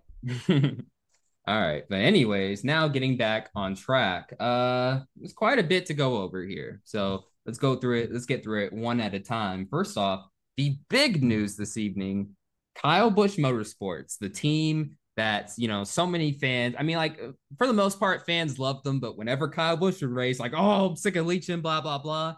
Well, some of y'all are getting your wish. They are officially shutting down after the 2023 season. Pretty shocking. Not shocking to some, because there's some Twitter account that I thought was lying, and they were right the whole time. So they obviously got the inside scoop over there. But yeah, they've been bought out by Spire, because Spire, at this point wants to take over the world. Apparently, they want to buy out everybody. We have an announcement actually to make right here on the show, but we will now be the Spire Weekly Podcast starting from next year. Jarrett, the check cleared. All right. Check your bank account. Right. Spire. Yep. They have bought this show. No, I will say that I'm going to really enjoy hearing Corey LaJoy try and talk about stacking pennies right after Spire in the span of 2 weeks spent $65 million. yeah. They blowing pennies, it sounds like, but for a good reason. So to be exact, a lot of pennies were required for this transaction. $25 million to buy the shop and manufacturing, pretty much everything else. Everything must go. I just thought of something. Those $25 million, so that'd be 2.5 billion pennies to buy the shop. 2.5 billion pennies, yo. Fun fact. Oh my God. But yeah, so Jared, I'll start off with you, man. With this news, well, first off, let's start off here. I mean, like, how does this impact the Truck Series now? Because not only do you have KBM, they're shutting down, but remember, GMS not too long ago, they announced they were shutting down too. So we're getting all these top teams in the series that are, leaving left and right. What are your thoughts on that? Well, I mean, we don't know yet just how many teams there's going to be. I mean, I know some talk was about 3. There'd be the 2 KBM current ones with the 1 Spire team. I saw some talk about Kyle Busch would be racing at some point with them. It's a Chevy family, all that stuff. The 7 kind of turned into like the Chevy we need a few Chevy guys to learn how the track is. Here, just run the Spire truck. So I don't think this is nearly as bad by any means for Chevrolet in the Truck Series and the Truck Series overall at that. Actually, for Spire, though, it's clearly creating a pipeline at this point to get up through the ranks and maybe have their own drivers long term, whether it's the ones they have now or if they start a development program. But it's proof that I think Spire right now is for real. They are done. This was actually going to be my backup hot take, that I think by 2030, maybe Cup, but in either series, it will be a perennial playoff team by 2030, where it'll be normal by 2030 for a Spire truck or Cup Series car to make the playoffs, because they're going to spend the money. They have different investors coming in more than ever, and it's that upward ascension that I think all fans want to see out of lower teams. Yeah, no, it's a feel good. I feel like, it's definitely a feel good story to some extent. Like, obviously Spire, they represent the drivers and all that stuff. So like when they first started a team, they were just like, let's just, put whoever's in, on our client list in here and stuff that needs a ride. But now they're getting serious about this, man. They're getting very serious. And, it's one thing to build a Cup Series team like they were. It's one thing to go out and get Zane Smith and all that stuff. But it's another when you're building the pipeline, because that really means like, hey, we're really focused on the future here. We're in the Chevy family. They seem to have an eye for talent there too. And of course, getting some money along the way as well. So what do you think, Eric? Yeah, as far as the pipeline goes, I'll be curious how many trucks they field. It sounds like they're going to probably keep the 2 KBM trucks. They also, KBM has an alliance with Rev Racing and Nick Sanchez. I assume that relationship will probably stick around because Gainbridge, who now basically seems to own Spire, also has a sponsor deal with Rev Racing. So I'm sure that relationship will continue. But who will be their drivers? Chase Purdy announced he had signed an extension a few weeks back. I don't know if that still stands. Yeah. I got a theory. So I think one of them will be full. If it is 2 trucks, I think one of them will be full time, and then another will be part time with a mixture of younger talent trying to work their way up, and also. Zane Smith is a Truck Series champion. You don't think he'll do a few races every now and then? Maybe get some Cup guys in there. So I suppose he could. That's certainly possible. The 7 was already basically an all-star truck for this year. So I don't know. But no, you're right. The pieces are now there. When this was first sort of rumored a few days ago or a week ago, I wondered if maybe Spire was after the shop, the space more than anything. Because I don't know if this is still correct, but aren't Spire still basically running their team out of Kulwicki's old shop? And now they're a 3-car Cup team. They're obviously looking to expand their truck operations. At some point, they just need a better place to work. And KBM, that shop in Mooresville's supposed to be really nice, really large. So I wondered if that's what this acquisition was about more than anything. But now we know that no, Kyle Busch is getting out of the ownership game completely. And that's the part that did surprise me a bit. Not that Spire is trying to expand. They've proven they're willing to spend money, but that Kyle Busch would step away from this machine he's created when just as recently as a couple days ago on NASCAR's YouTube channel, he was quoted talking about how he still wants to share a truck with Brexton Busch in the future. How, he was kind of joking that KBM has the rights to Brexton Busch right now. Someone else would have to buy him out. It's like he was talking about that just a few days ago. So I don't know if in the back of Kyle Busch's mind for months, he's been considering getting out of the ownership game, or if freaking Gainbridge just rolled up with a truckload of cash this last week and made him an offer he couldn't refuse. I don't know, but either way, it is bittersweet because while it's great that there's a new ownership group in Spire and Gainbridge that are investing in the sport, investing in drivers that believe in the future of NASCAR, it's sad that the Truck Series team, KBM is the greatest team in Truck Series history. They're gone. That branding will be gone. That ownership group, I'm sure many of the crew members and shop people will stick around and work for Spire, but in a high level sense, that team is now gone or will be gone after this year. And that's kind of sad. It is the end of an era. They're sitting on 100 wins even right now. They got 3 chances to get to 101. We'll see. But I wonder what this means for Kyle Busch's future now. Is he still going to race for 7 or 8 more years? Is there a clause somewhere where he can share a Spire truck with Brexton in the future? Like, I guess that's a long way out, but my takeaway from this is how does this affect Kyle Busch's future plans? Yeah, honestly, I mean, maybe you can make the case. Maybe he's maybe trying to, find some type of ownership stake within maybe a Cup team. Maybe I mean, like, I don't know. I'm not sure. I'm just maybe spitballing here and stuff because I feel like okay, says he said has a future plan for Brexit and stuff like that. He's obviously going to set his son up in the right position once he comes of age to race, right? So I feel like whether that's Spire, whether that's RCR after he retires and stuff, I feel like he's going to be a part of a team, not as the full owner, obviously, but in some type of, management role like that. You know what I mean? Like, I don't know. I feel like he's setting up for that, but again, I'm just spitballing here. So, yep. End of an era, KBM, rest in peace. And basically, this is a similar feeling to when Kevin Harvick Incorporated shut down too. It was like basically out of nowhere, like, oh man, I love that team, But then in the moment and stuff, you would hate their Cup drivers leeching. But yeah, hey, for the most part, I'm gonna miss that team. They gave us Christopher Bell, Eric Jones, multiple talented drivers. That's what I was going to say. I mean, like KHI, you had guys like Briscoe, Blaney, a lot of good Ford drivers or just drivers in general came through that system. You mentioned Bell and Jones. William Byron was a KBM truck driver. Bubba Wallace, Harrison Burton, Todd Gilliland. I'm sure there's others we could name that have Gregson that have either made it to Cup, had success in Cup one way or the other. So yeah, that kind of, again, it's just at the end of the day, it sounds like those two trucks will remain. But it won't be Kyle Busch leading the charge anymore. And that's going to take some getting used to. Yeah, certainly will. Yeah, it's certainly going to be very different. As to what Spire Motorsports does in the future, we don't know at this point because they've done some pretty unpredictable things this silly season. And honestly, at this point, it wouldn't surprise me if they do something out of nowhere again. So we'll see what happens with that. Now moving on to one of my favorite segments, the reckless speculation. Oh boy, yes. Specifically with the 2024 schedule, which has yet to be released yet. So if y'all can hurry up on that, please, because people are trying to plan, bro. I'm not speaking for myself. I'll be fine, but people are trying to plan for stuff. I mean, I'll be real with you on this when it comes to the schedule and all. Like, I want to know probably 6, 7, 8 months at this point. Just right. I want to know in advance.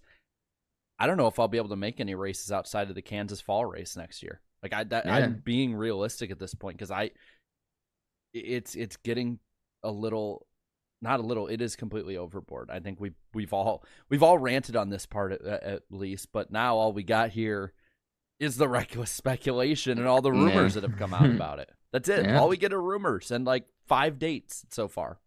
Yeah, so let's go for it. So, you just want me to list off all of these rumors, Jared? I mean, just start. I want to read one off, and let's just see where we go with it. There's a bunch.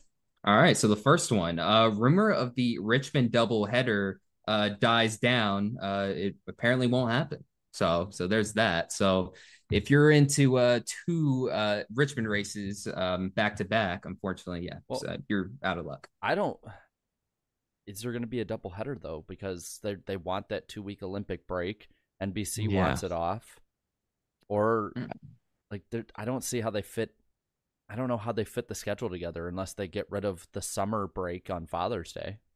Yeah, I'm not sure. Yeah, I don't know. The Richmond doubleheader, I mean, I wasn't really a fan of it, but if we had to do a doubleheader somewhere, that one did make the most sense perhaps on paper. So I don't know. I had to admit, I kind of was like, I went daydreaming a little bit because while double headers wouldn't work, I have to admit I liked them. And it was supposed to be a Wednesday night Richmond race at like 8:00 Central-ish or something, like a later starting Wednesday race. I was like, oh man, we could have done a pre-race show. Then we have it on Sunday. And I was thinking selfishly on that one though, but I kind of wanted it. Just, I know it would do horrible ratings, and I'm glad they're not doing it for that reason. But selfishly, I loved the midweek races. I loved it. Yeah, that's one of the best parts about 2020. One of the few best parts, I guess you could say. The next one is 2 super speedways in the playoffs. Somebody say playoffs? I would assume Atlanta gets added. I mean, that's one I assume, or probably, or if like the other rumors true about Texas being a new super speedway, then I mean, I don't know. Like, I don't think that's gonna. I don't know. I don't think that's gonna happen. After Dale Jr. saying that Marcus Smith has paused all of the talk about that. I don't see them fully reversing it and having it done by that point. But and the other rumors, they already said that Texas is out of the playoffs anyway. So even if that were to happen, I would think it'd be Atlanta then. And at that point, it has to be. Don't do it. Don't do it, please. And here's the thing. I know they want chaos and stuff, but again, there has to be like, a balance between, actual, racing and then the spectacle. Where would you put it? Like where would it fit? Because I don't, at least at this point, maybe NASCAR would want it differently. I don't think you put it in the round of 8. Like, that's too important. That's too important of a round to leave that much to be desired. So do you put it first 2 are at Super Speedway Atlanta and Talladega around a 12, and then the Roval? Or do you maybe move Kansas into Texas's place and then put it there? Yeah, I mean, I like how the super speedways are spaced out now. That's the thing. They're spaced out pretty evenly. I think having the regular season finale at Daytona is fantastic.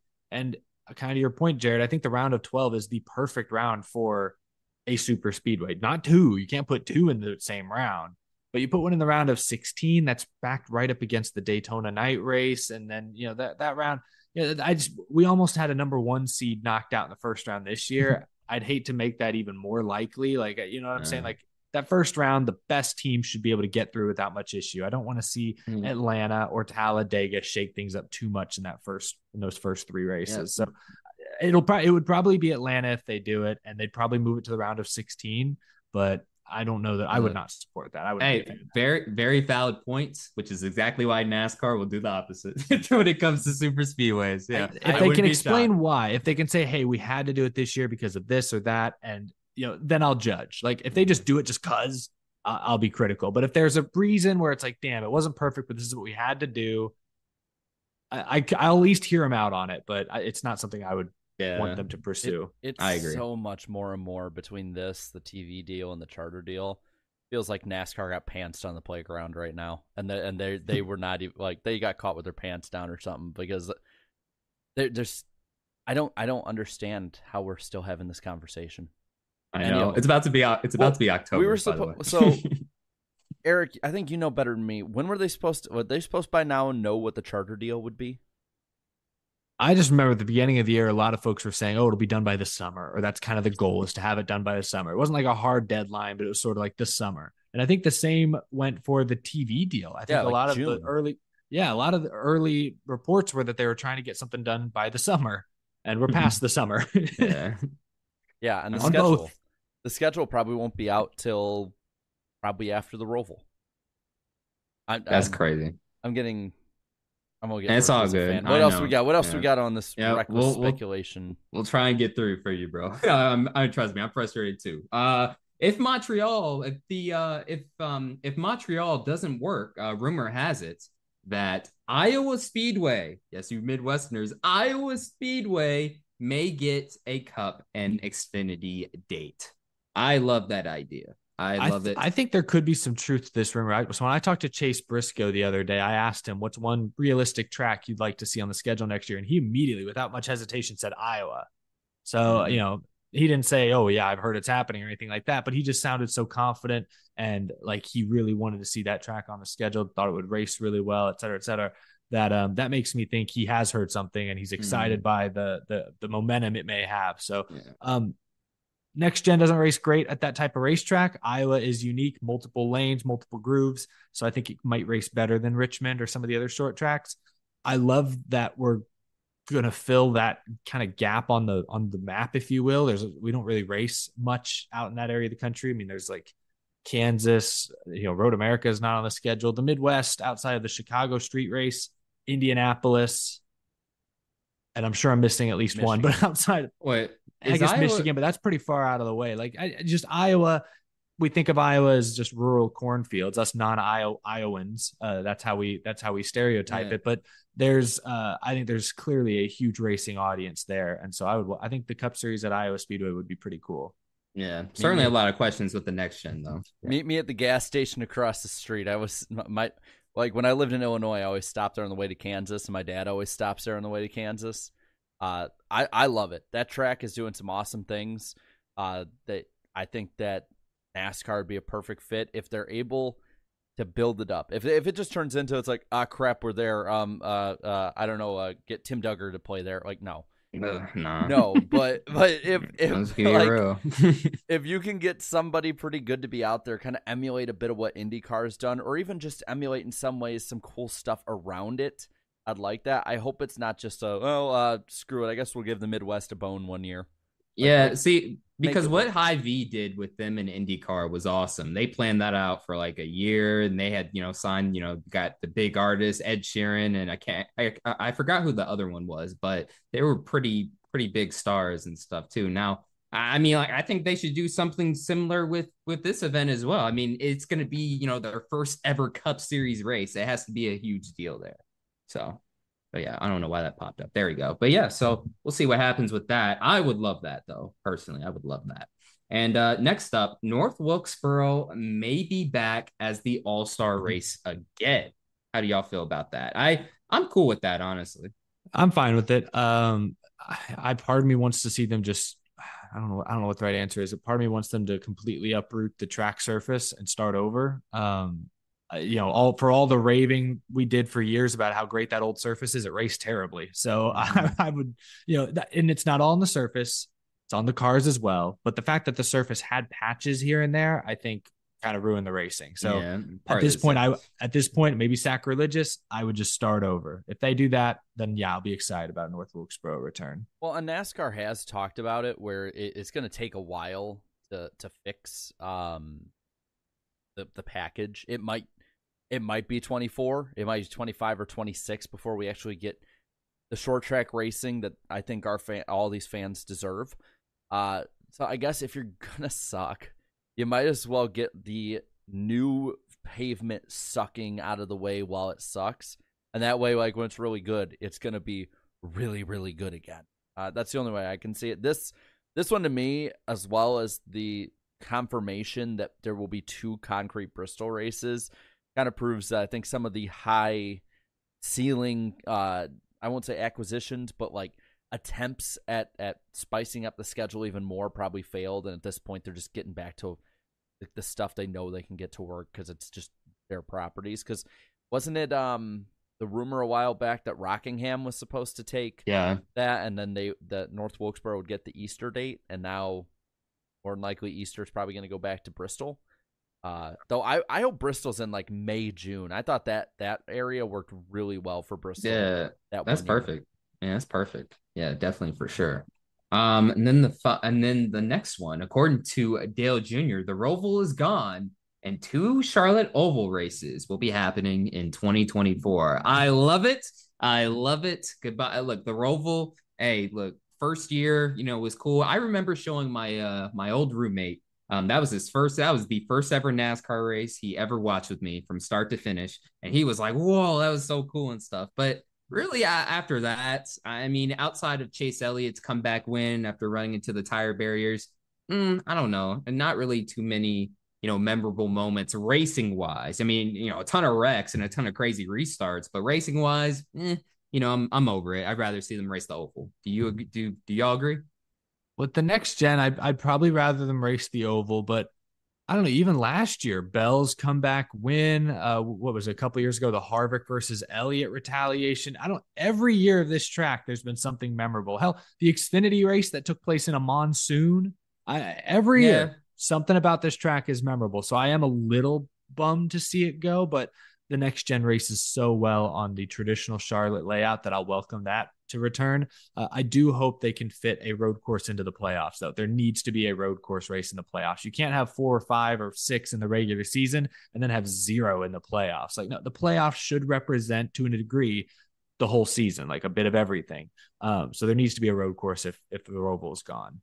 Forgive me if I'm wrong, and maybe I'm forgetting some, but the only ones that are confirmed at this point would be Sonoma, the Glen, Coda, and Chicago, right? Am I missing one? No, because Roval's probably gone, Indy's gone, and Road America was already gone. But yeah, I guess that's it. The only thing I can think of is that I know there's so many rumors. There's nothing confirmed, but another rumor was about, I think, Watkins Glen being moved to the playoffs in the first round or maybe the second. I would love that. Yeah, the thing for me is that weekend works so well. They have like over 100,000 there every year. The racing's good. The ratings are good. Everything about it is good. I don't like messing with something that's working. Like there's not much. Exactly. There's not much that has worked in the last 10 years straight in NASCAR. This is one of those few things that has worked nonstop. I don't want to mess it up. So while you're saying it sounds good in theory, if it ain't broke, don't fix it though. It raced good, but when you're now shuffling dates for fans a month this way or that way, as well as having the schedule out even later for them to decide or not, you're then also having the problem of going against, in New York State, you're going to go against fans of the Jets, the Giants, the Bills, all that. Football is king, especially around there. I don't like messing with it. Like, as I think it's good where it's at right now. Yeah, that's fair. Fair enough. Could they move Circuit of the Americas back? I know there's that rumor there's something about COTA making a big announcement. What if with Texas moving back up to the spring, what if they move Austin back to, I know there's the F1 race in October usually, right? Maybe they could find a slot late September around this time. Maybe it could be the round of 12 opener next year. And maybe that would be workable. Maybe. I don't know. I mean, that would be, I'll say this, I'd probably try and get back to COTA because I've wanted to. It just never works out with my schedule. I would try and make it work. I don't see NASCAR biting the bullet to be like the feeder race into an F1 race, but you'd have to, I think the interesting part of that one is what crossover of those who go to a NASCAR COTA race and F1 races there. Probably not too much. Especially in terms of prices. I'm worried about is if you can't get it too close to the F1 race because they spend months setting up those races, even at F1 tracks. So at that point, you'd probably have to do it, either that second race of the first round maybe, or if you can somehow bite the bullet and be that feeder race. I don't know. But that's I don't see how they'd be able to do it except that first round. But they're having that announcement, so so it could be anything.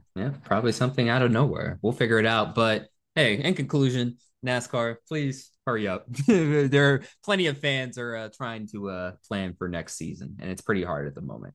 But finally, though, Stewart-Haas Racing is going to have 4 cars next year. Almirola not expected to be back, but Cole Custer is the leading option for the 10 car, according to Bob Pockrass. I like that. There's no question the team's going to struggle. I will be shocked if anything other than that happens. It's going to be a long rebuilding year, I feel like. So, you know what? Why bring in anyone new? Just bring in a guy who's been within the team for many, many years. He can help you all out through this rebuild. And, I feel like Cole Custer, I feel like some people, they're writing him off as a bust to way too quickly. Let's just give him one more shot and see what happens. We'll see. I'm just surprised. And, maybe all the drivers with funding are off the board at this point, like Austin Hill, Sammy Smith. But I'm just surprised they would replace a driver who had almost a full season of sponsorship from Smithfield with someone who brings zero sponsorship. Now, Cole Custer at the same time will basically race for free because he's the boss, one of the president's son, whatever the case. But I guess it almost makes me wonder now if Stewart-Haas is just like good drivers are passing on Stewart-Haas. Like you got to imagine. Maybe that's true as well. Yeah. You got to imagine they at least reached out to Zane Smith, I did see. I mean, was it Bob's tweet that I think said that, Almirola is not expected to be back, but those in the no crazier things have happened with him. Like, the fact that he hasn't announced anything yet, it makes you wonder. Like his big reason for retiring or announcing his retirement last year or whenever it was spending more time with his family. But I don't know if his family's able to travel with him. The COVID restrictions are no more now that his family's able to come with him to the race pretty regularly. Maybe he's more comfortable being on the road. Like he's not old. He's like 39 or something, right? Yeah, that's not too old for a Cup driver. Yeah. The team's struggling right now. He's not running very good. It may not be that much fun, but if Smithfield is continuing to just support you through thick and thin, then he might be, still waiting and just contemplating. Yeah, how about one more year? Why not? Let's do it. But I'm surprised he hasn't made a decision yet. Yeah. Storehouse Racing. They got a lot going on, a lot of questions, but hey, we'll see what happens with them. I wouldn't be surprised if Almirola comes back too. We thought he was retired, but then IDK players in the chat. Don't worry, the 10 will win this weekend. Oh yeah. Oh geez, remember. Throwback. Maybe the chat will pick him. Yeah. Oh, and speaking of that, the picks, we have now arrived to that point in the show where we are now about to preview Talladega. Yes, sir. I was at this race last year. It was a blast. My first time ever going in person. Chase Elliott won that. Let's see if he goes for 2 this year. But anyways, let's go over the weekend notes. Stuart Haas is going to be running the Talladega Night style cars of Ricky Bobby and Cal Naughton Jr., both Ryan Preece and Chase Briscoe. Briscoe's driving the Cal Naughton scheme, and Preece is driving the Ricky Bobby one. So that's pretty cool. So we'll look out for those cars. Definitely. For sure. As for the races, though, the Cup race name is the Yellowwood 500. There you go. A simple name. All tracks, please take notes. Keep the sponsor name simple, please. As for the laps, 188 in total. The stage is 60 laps for stages 1 and 2, followed by 68 for the final stage. The start time is 2 p.m. Eastern time on NBC. You can also listen to it on MRN, the Motor Racing Network. The weather for that Sunday, 84 degrees, mostly sunny, only a 4% chance of rain. So hopefully luck's on our side with that. And the defending race winner is Chase Elliott. As for the Truck Series race, the Love's RV Stop 250, only 100 laps, 20 laps for stages 1 and 2, 60 laps for the final stage. Start time, 1 p.m. Eastern on FS1. You can also listen to it on the Motor Racing Network. The weather for that Saturday, 86 degrees, mostly sunny, also a 4% chance of rain. The defending race winner is Matt DiBenedetto. I wonder if too bad. Repeat. Yeah, too bad. I wish he could repeat, right? Really quick about the stages and stuff like that. The race length was changed this year to 100 laps, so the stages may be announced to have changed this week. I think that happened with the Xfinity race, I want to say last Thursday they announced a stage change. So don't be surprised if that happens. Yeah, all right. So just keep an eye on that. And as for the betting odds, Darian's famous betting odds on the NASCAR Weekly Podcast, let's go over them. Brad Keselowski is the odds-on favorite at plus 1,100. But as you can see, the odds are very, very tight, to say the least. Ryan Blaney, Joey Logano, both plus 1,200. Chris Buescher, plus 1,300. And William Byron rounds out the favorites at plus 1,400. As for the best of the rest, Denny Hamlin, Chase Elliott, Bubba Wallace, all tied at 1,400. Ross Chastain and Kyle Busch at plus 2,000. As for the underdogs, Kyle Larson at plus 2,200, followed by Chase Briscoe at plus 2,800. Ryan Preece, 3,500. Corey LaJoy, 5,500. And finally, for the chat, just in case you want to do it again, because it worked out for y'all the last time, Ty Dillon is plus 40,000. So, hey, just put a couple dollars on Ty Dillon. You'll win a fortune, basically. But yeah, so those are the betting odds. Let's get into the NWP Fantasy League standings, though. For the main league, it's pretty close, but at the moment, Sean 48 NY is the only player who has 6,000 points in the overall standings. He is the points leader, followed by Trevor Sports 98, 48 Nation, Denny Delivers, and Black Flags Matter, rounding out the top 5s. As for the second league, it's a lot closer, as there's only a 10-point gap between Vroom HMS and 42 Larson 5. Wow, JC underscore 43 lost the points lead. He is sitting in third. BFM is fourth, and rounding out the top 5 is Race Roar 48. So thank you guys so much for playing all season.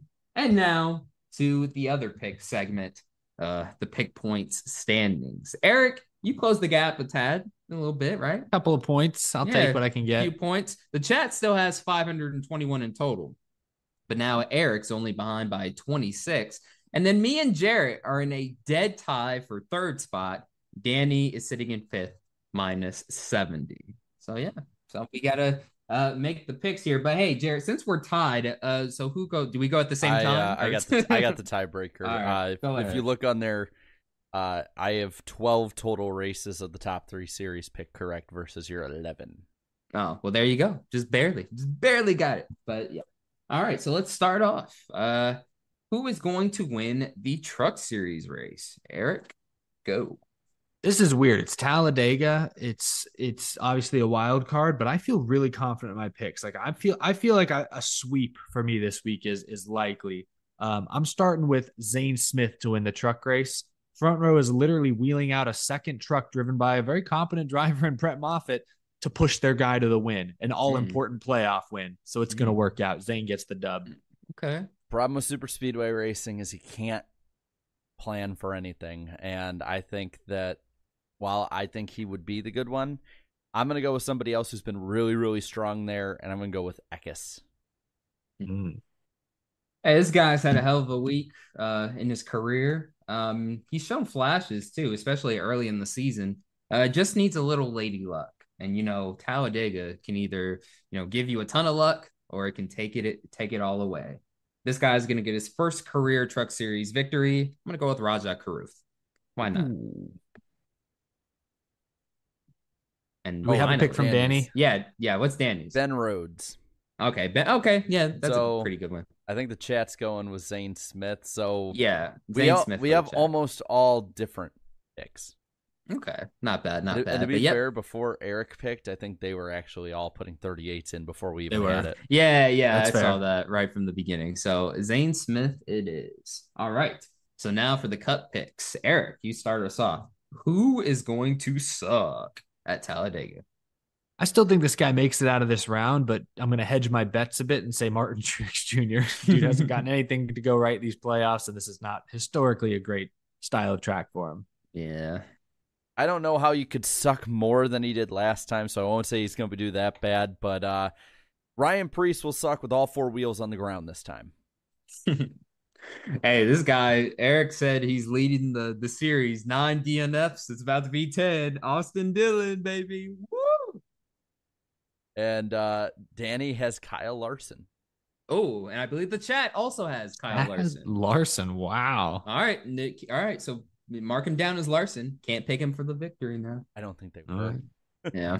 Hey, he's only plus 2,200. Put some money on him. All right. Anyways, moving on now. The underdog picks. Eric, who's your underdog? So I disagree with Jarrett, not because I have a whole lot of facts to back me up, although this guy's had a few good top 5, top 10 super speedway runs in the past, but I believe in poetry. This guy was flying through the air. This is not good. The last time we raced at a super speedway, now he's in the Ricky Bobby scheme at Talladega. He's not going to win, but I think Ryan Preece is going to be in the top 5 when it's all said and done. Well, I like winning a lot of money, and while I don't think he's going to win, I do think that the top 5 picks, top 10 picks, depending on what happens, especially top 10, I think it'd be really good for this guy. So I think you can cash in on betting a top 10 for Ty Dillon. Oh, the chat. I'm pretty sure the chat wants him to. But moving on to me now. I'm gonna go with Ryan Preece, man. He's got the Ricky Bobby scheme. And, he ran up front and stuff, too. Just needs a little luck on his side, man. Just say, hopefully, no blowovers like the last super speedway. So Stuart Haas has qualified very well at super speedways this year. Yeah, really Fords in general, yeah. And who Danny picked? McDowell's Supremacy. Good pick. And I believe the chat going with Ty Dillon. Easily. Yeah. Easily Ty Dillon. So no need to debate that. And now, ladies and gentlemen, for the main event, who's going to win? Who's going to win at Talladega? Eric, choose wisely because you were starting to catch up to the chat now. This guy has 4 top 10 finishes in the 5 super speedway races this season. He's won here before. It's all or nothing. I think he needs to win or finish top 5 in all the stages to make it out of this round. Ryan Blaney. Now or never. Interesting. All right. I thought you were going with somebody who I was going to be going with. So, chat, I'm liking the way you're going with it right now. I'm liking that pick. The problem is, I think his teammate beats him. I'm going to go Busher. Okay. Hey, he won here last year. Doesn't have a win quite yet, but he's proven he can get it done on here, as I saw in person last year. Chase Elliott. Chase Elliott, a non-playoff driver, gets a victory. And Danny is going with the chat on this one. I'm just going to spoil it now. Brad Keselowski. Yep, bad Brad. Okay, hey, we didn't have to run a poll this time. The first time in a while. We didn't have to run a poll for any of the picks. Both races, we have 4 of 5 when it comes to 4 different picks with 5 different people. So, wow. I like it. Hey, that's Talladega for you. That's Talladega. I like your Buescher pick. See, I was almost suckered into picking Brad again, but I feel like I've picked Brad 3 or 4 times this year. Yeah. And at least twice of those, I think Buescher has actually gone on to win the race. Remember, we all picked him for Bristol. So. Yeah, so chat, good luck to you guys. Maybe Brad pulls through for you this weekend. That'd be cool. Yeah. But good luck, chat. Let's see. I feel like we have an equal chance, if I'm doing my math right. We have an equal chance of Eric catching the chat as me and Darian have to catching Eric. I mean, we all are equally separated, 26-26. Yeah. Hey, let's see if it works out. We'll see.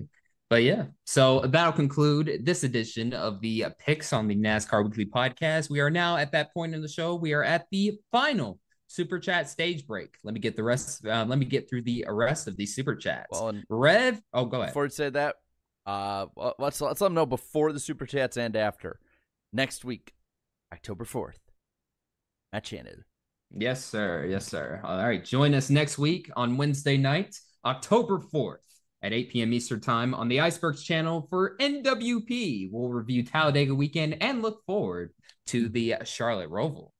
And now, let me get through these Super Chats. Rev Rasheem Hall Stewart with the 250.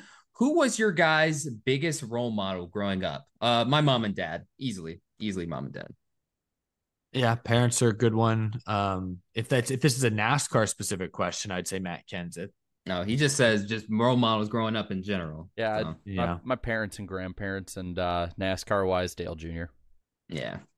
Jam_plays_games with the 2-hour Super Chat. Shout out to BJ for racing with a broken cool suit. Yes, sir. Right. Yes, sir. Movement. Yeah, what's up, Movement? Not only a channel mod, he mods my Discord. He's the man. Thank you so much for the 2-hour Super Chat. Can't believe Edwards is racing Phoenix and Trellix. Oh, I know what you're doing. No, I know what he's doing. I know him. He's such a troll, man. He keeps pushing that. I love it. I know him. I know him, bro.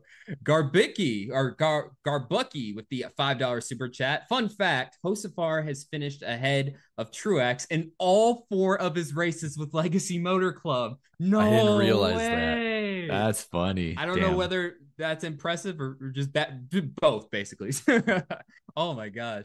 And then David Bell joining again as a channel member. Thank you. Will Griffin with the 20-hour Super Chat. Thank you very much. If RFK and Front Row Motorsports keep getting better and Penske and especially Storehouse Racing keep struggling, do you see one or both of them leaving Ford? I can definitely see SHR leaving, especially if Rick Ware Racing ends up doing better. Penske is a coin toss. Very good question. Very good question. I would say no for Penske, but I'd say yes for SHR. I would say that. I think Stewart-Haas has a better chance. They've switched manufacturers a little more recently, not that much more recently, I guess. Or no, yeah. When did they switch from Chevy? Was it 2017? 17. Yeah. Yeah, and Penske switched to Ford when the next gen was introduced. So yeah, I go SHR. Yeah, same thing. Okay. When the Gen 6 was introduced, not the next gen. My bad. Oh, yeah. Slay Supersonic with the $10 Super Chat. Press F in the chat for Kyle Busch Motorsports. Statistically speaking, the greatest team in the 38-year history of the NASCAR Truck Series. Wow, that's right. It is that old. No truck has as many wins or produced as many Cup stars. Yeah, absolutely right. Too bad it's gone. 38? Oh, I thought it was made in 95. Oh, wait a minute. Oh, wait, hold on. 28. Yeah, 28 is what he means. Sorry. Yeah, sorry. I was probably 95. Yeah, 38. My bad. Blake with the $5 Super Chat. Eric, I'm in my fantasy baseball first place game this week. I have Brigman. Is that, did I say that right? Bregman, Altuve. Altuve and Valdez. I don't know how to say some of these names, man. We Pitching can tell. tonight. Yeah. Wishing me luck. Also, keep up the good work. And I would not put a single Houston Astro anywhere near my fantasy team at this point. This has been a disastrous month of September. Same with the Cubs. Ross Crastain with the $5 super chat. Dog goes woof, cat goes meow, ... But there's one sound that no one knows, ... What does the Boris say? I'm old enough to get that meme. That's a memory. That's a memory back there, folks. Quite the remix. Yeah. Dominic with the $5 super chat. Spire is stacking race teams. And there you go. They said, forget stacking pennies. You got to change the name then, Corey LaJoy of the podcast. Tyler with the $5 super chat. Byron has more wins for Hendrick than Busch and Mark Martin combined. What will it take for Byron to dethrone Chase and Larson as the top dog at Hendrick? He might have already have. Yeah, just he got a championship. Those two got championships. Yeah, at the moment he's the top, but I mean to be officially, you got to win that championship for next year. But still, I mean, one year, it's gonna be hard. Those it might be those three now, full battle if this keeps going. But I want to see it more than just 1 year. Yeah, good situation for Hendrick, definitely. Tyler with the $10 super chat. Sup, guys? Dale Jr. signed my shirt yesterday. And a funny story from last night. I was at Sheets getting late night food. And after leaving my local dirt track, and Kyle and Caitlin Larson walked right in. That's a cool story. That's pretty fun. Yep, really cool story. I don't know why my files and stuff are opening up all of a sudden. Sorry about that. Okay, we only got a couple more. Mark Martin, fan for life. Thank you so much for the $5 super chat. 5-11-19, all wreck out this week, ... Bubba gets a top 5 and moves above the cut line. Yeah, I can see that. I can see that for sure. Maybe not Hamlin, but yeah, definitely those other two. And finally, the last super chat of the evening from Napa Racing Fan 927 with the $5 super chat. Does IndyCar have to create a scheduling agreement with NASCAR to run at ISC/SMI tracks? They desperately need more super speedways. Indy only one now.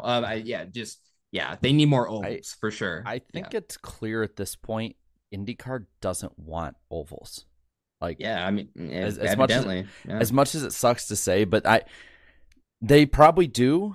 ISC and NASCAR are pretty much the same thing at this point.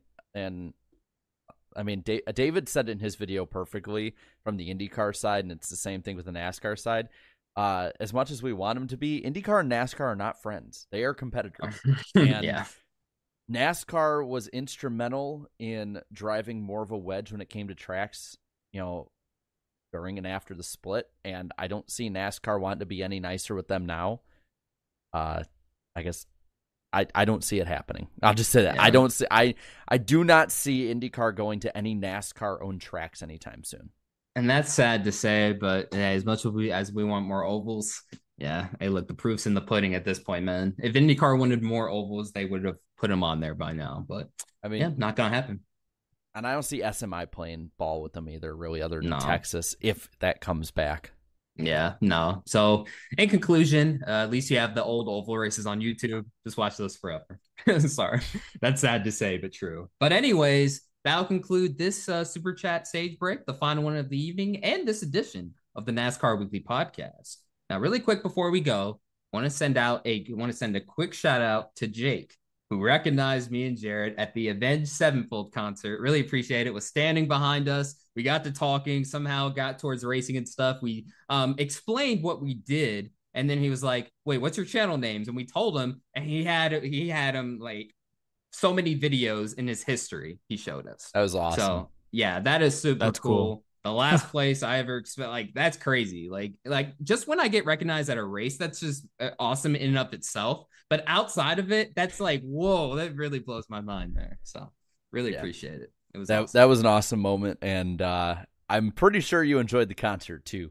Yeah. You can probably tell by my coughing fit and voice still being completely fried 5 days later that I enjoyed it as well. Yeah, for the first concert, it's great, but for the next one I go to, I gotta try the crowd surfing. Well, I gotta try it once, at least once, right? I gotta try oh yeah, someone went down in the pit too. They had to stop, stop in the middle of Unholy Confessions. Boom. Who started pointing because someone went down. Yeah. Got knocked out. Darian likes it. Darian likes he likes crowd surfing part of it. He likes the mosh pit. He likes the metal girls. He likes all of it. Yeah, it was a great vibe, man. It was a great vibe. So that was awesome. One step at a time. Me and Eric are gonna make Darian a metalhead. I mean, I already listened to some. I just don't be knowing the artists like that. You know what I mean? Yeah, you're doing the Lord's work over there, Jarrett. You are doing the heavy lifting. He takes me to Avenged Sevenfold. I should take him to Lil Baby or something. I don't know. Something like that.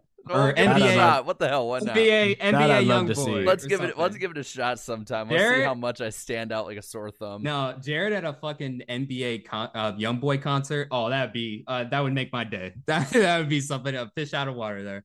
But yeah. But anyways, that'll do it for this edition of the NASCAR Weekly Podcast. Remember, tune in next week, October 4th.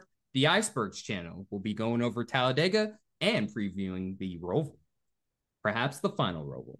Thank you guys so much for watching. This is Black Flags Matter. Catch you next time. Goodbye. That's fun tonight. Go get us a W. Hell yeah. Ready. Green. What the copy? Right foot down. We had to go plan. Unbelievable, man. Way to keep your head in it. Holy oh boy. Oh boy. Yeah. What? Yeah. I'm done with it. It's your face. Set sail. Steve, you look beautiful. You look great. Oh, ridiculous, man.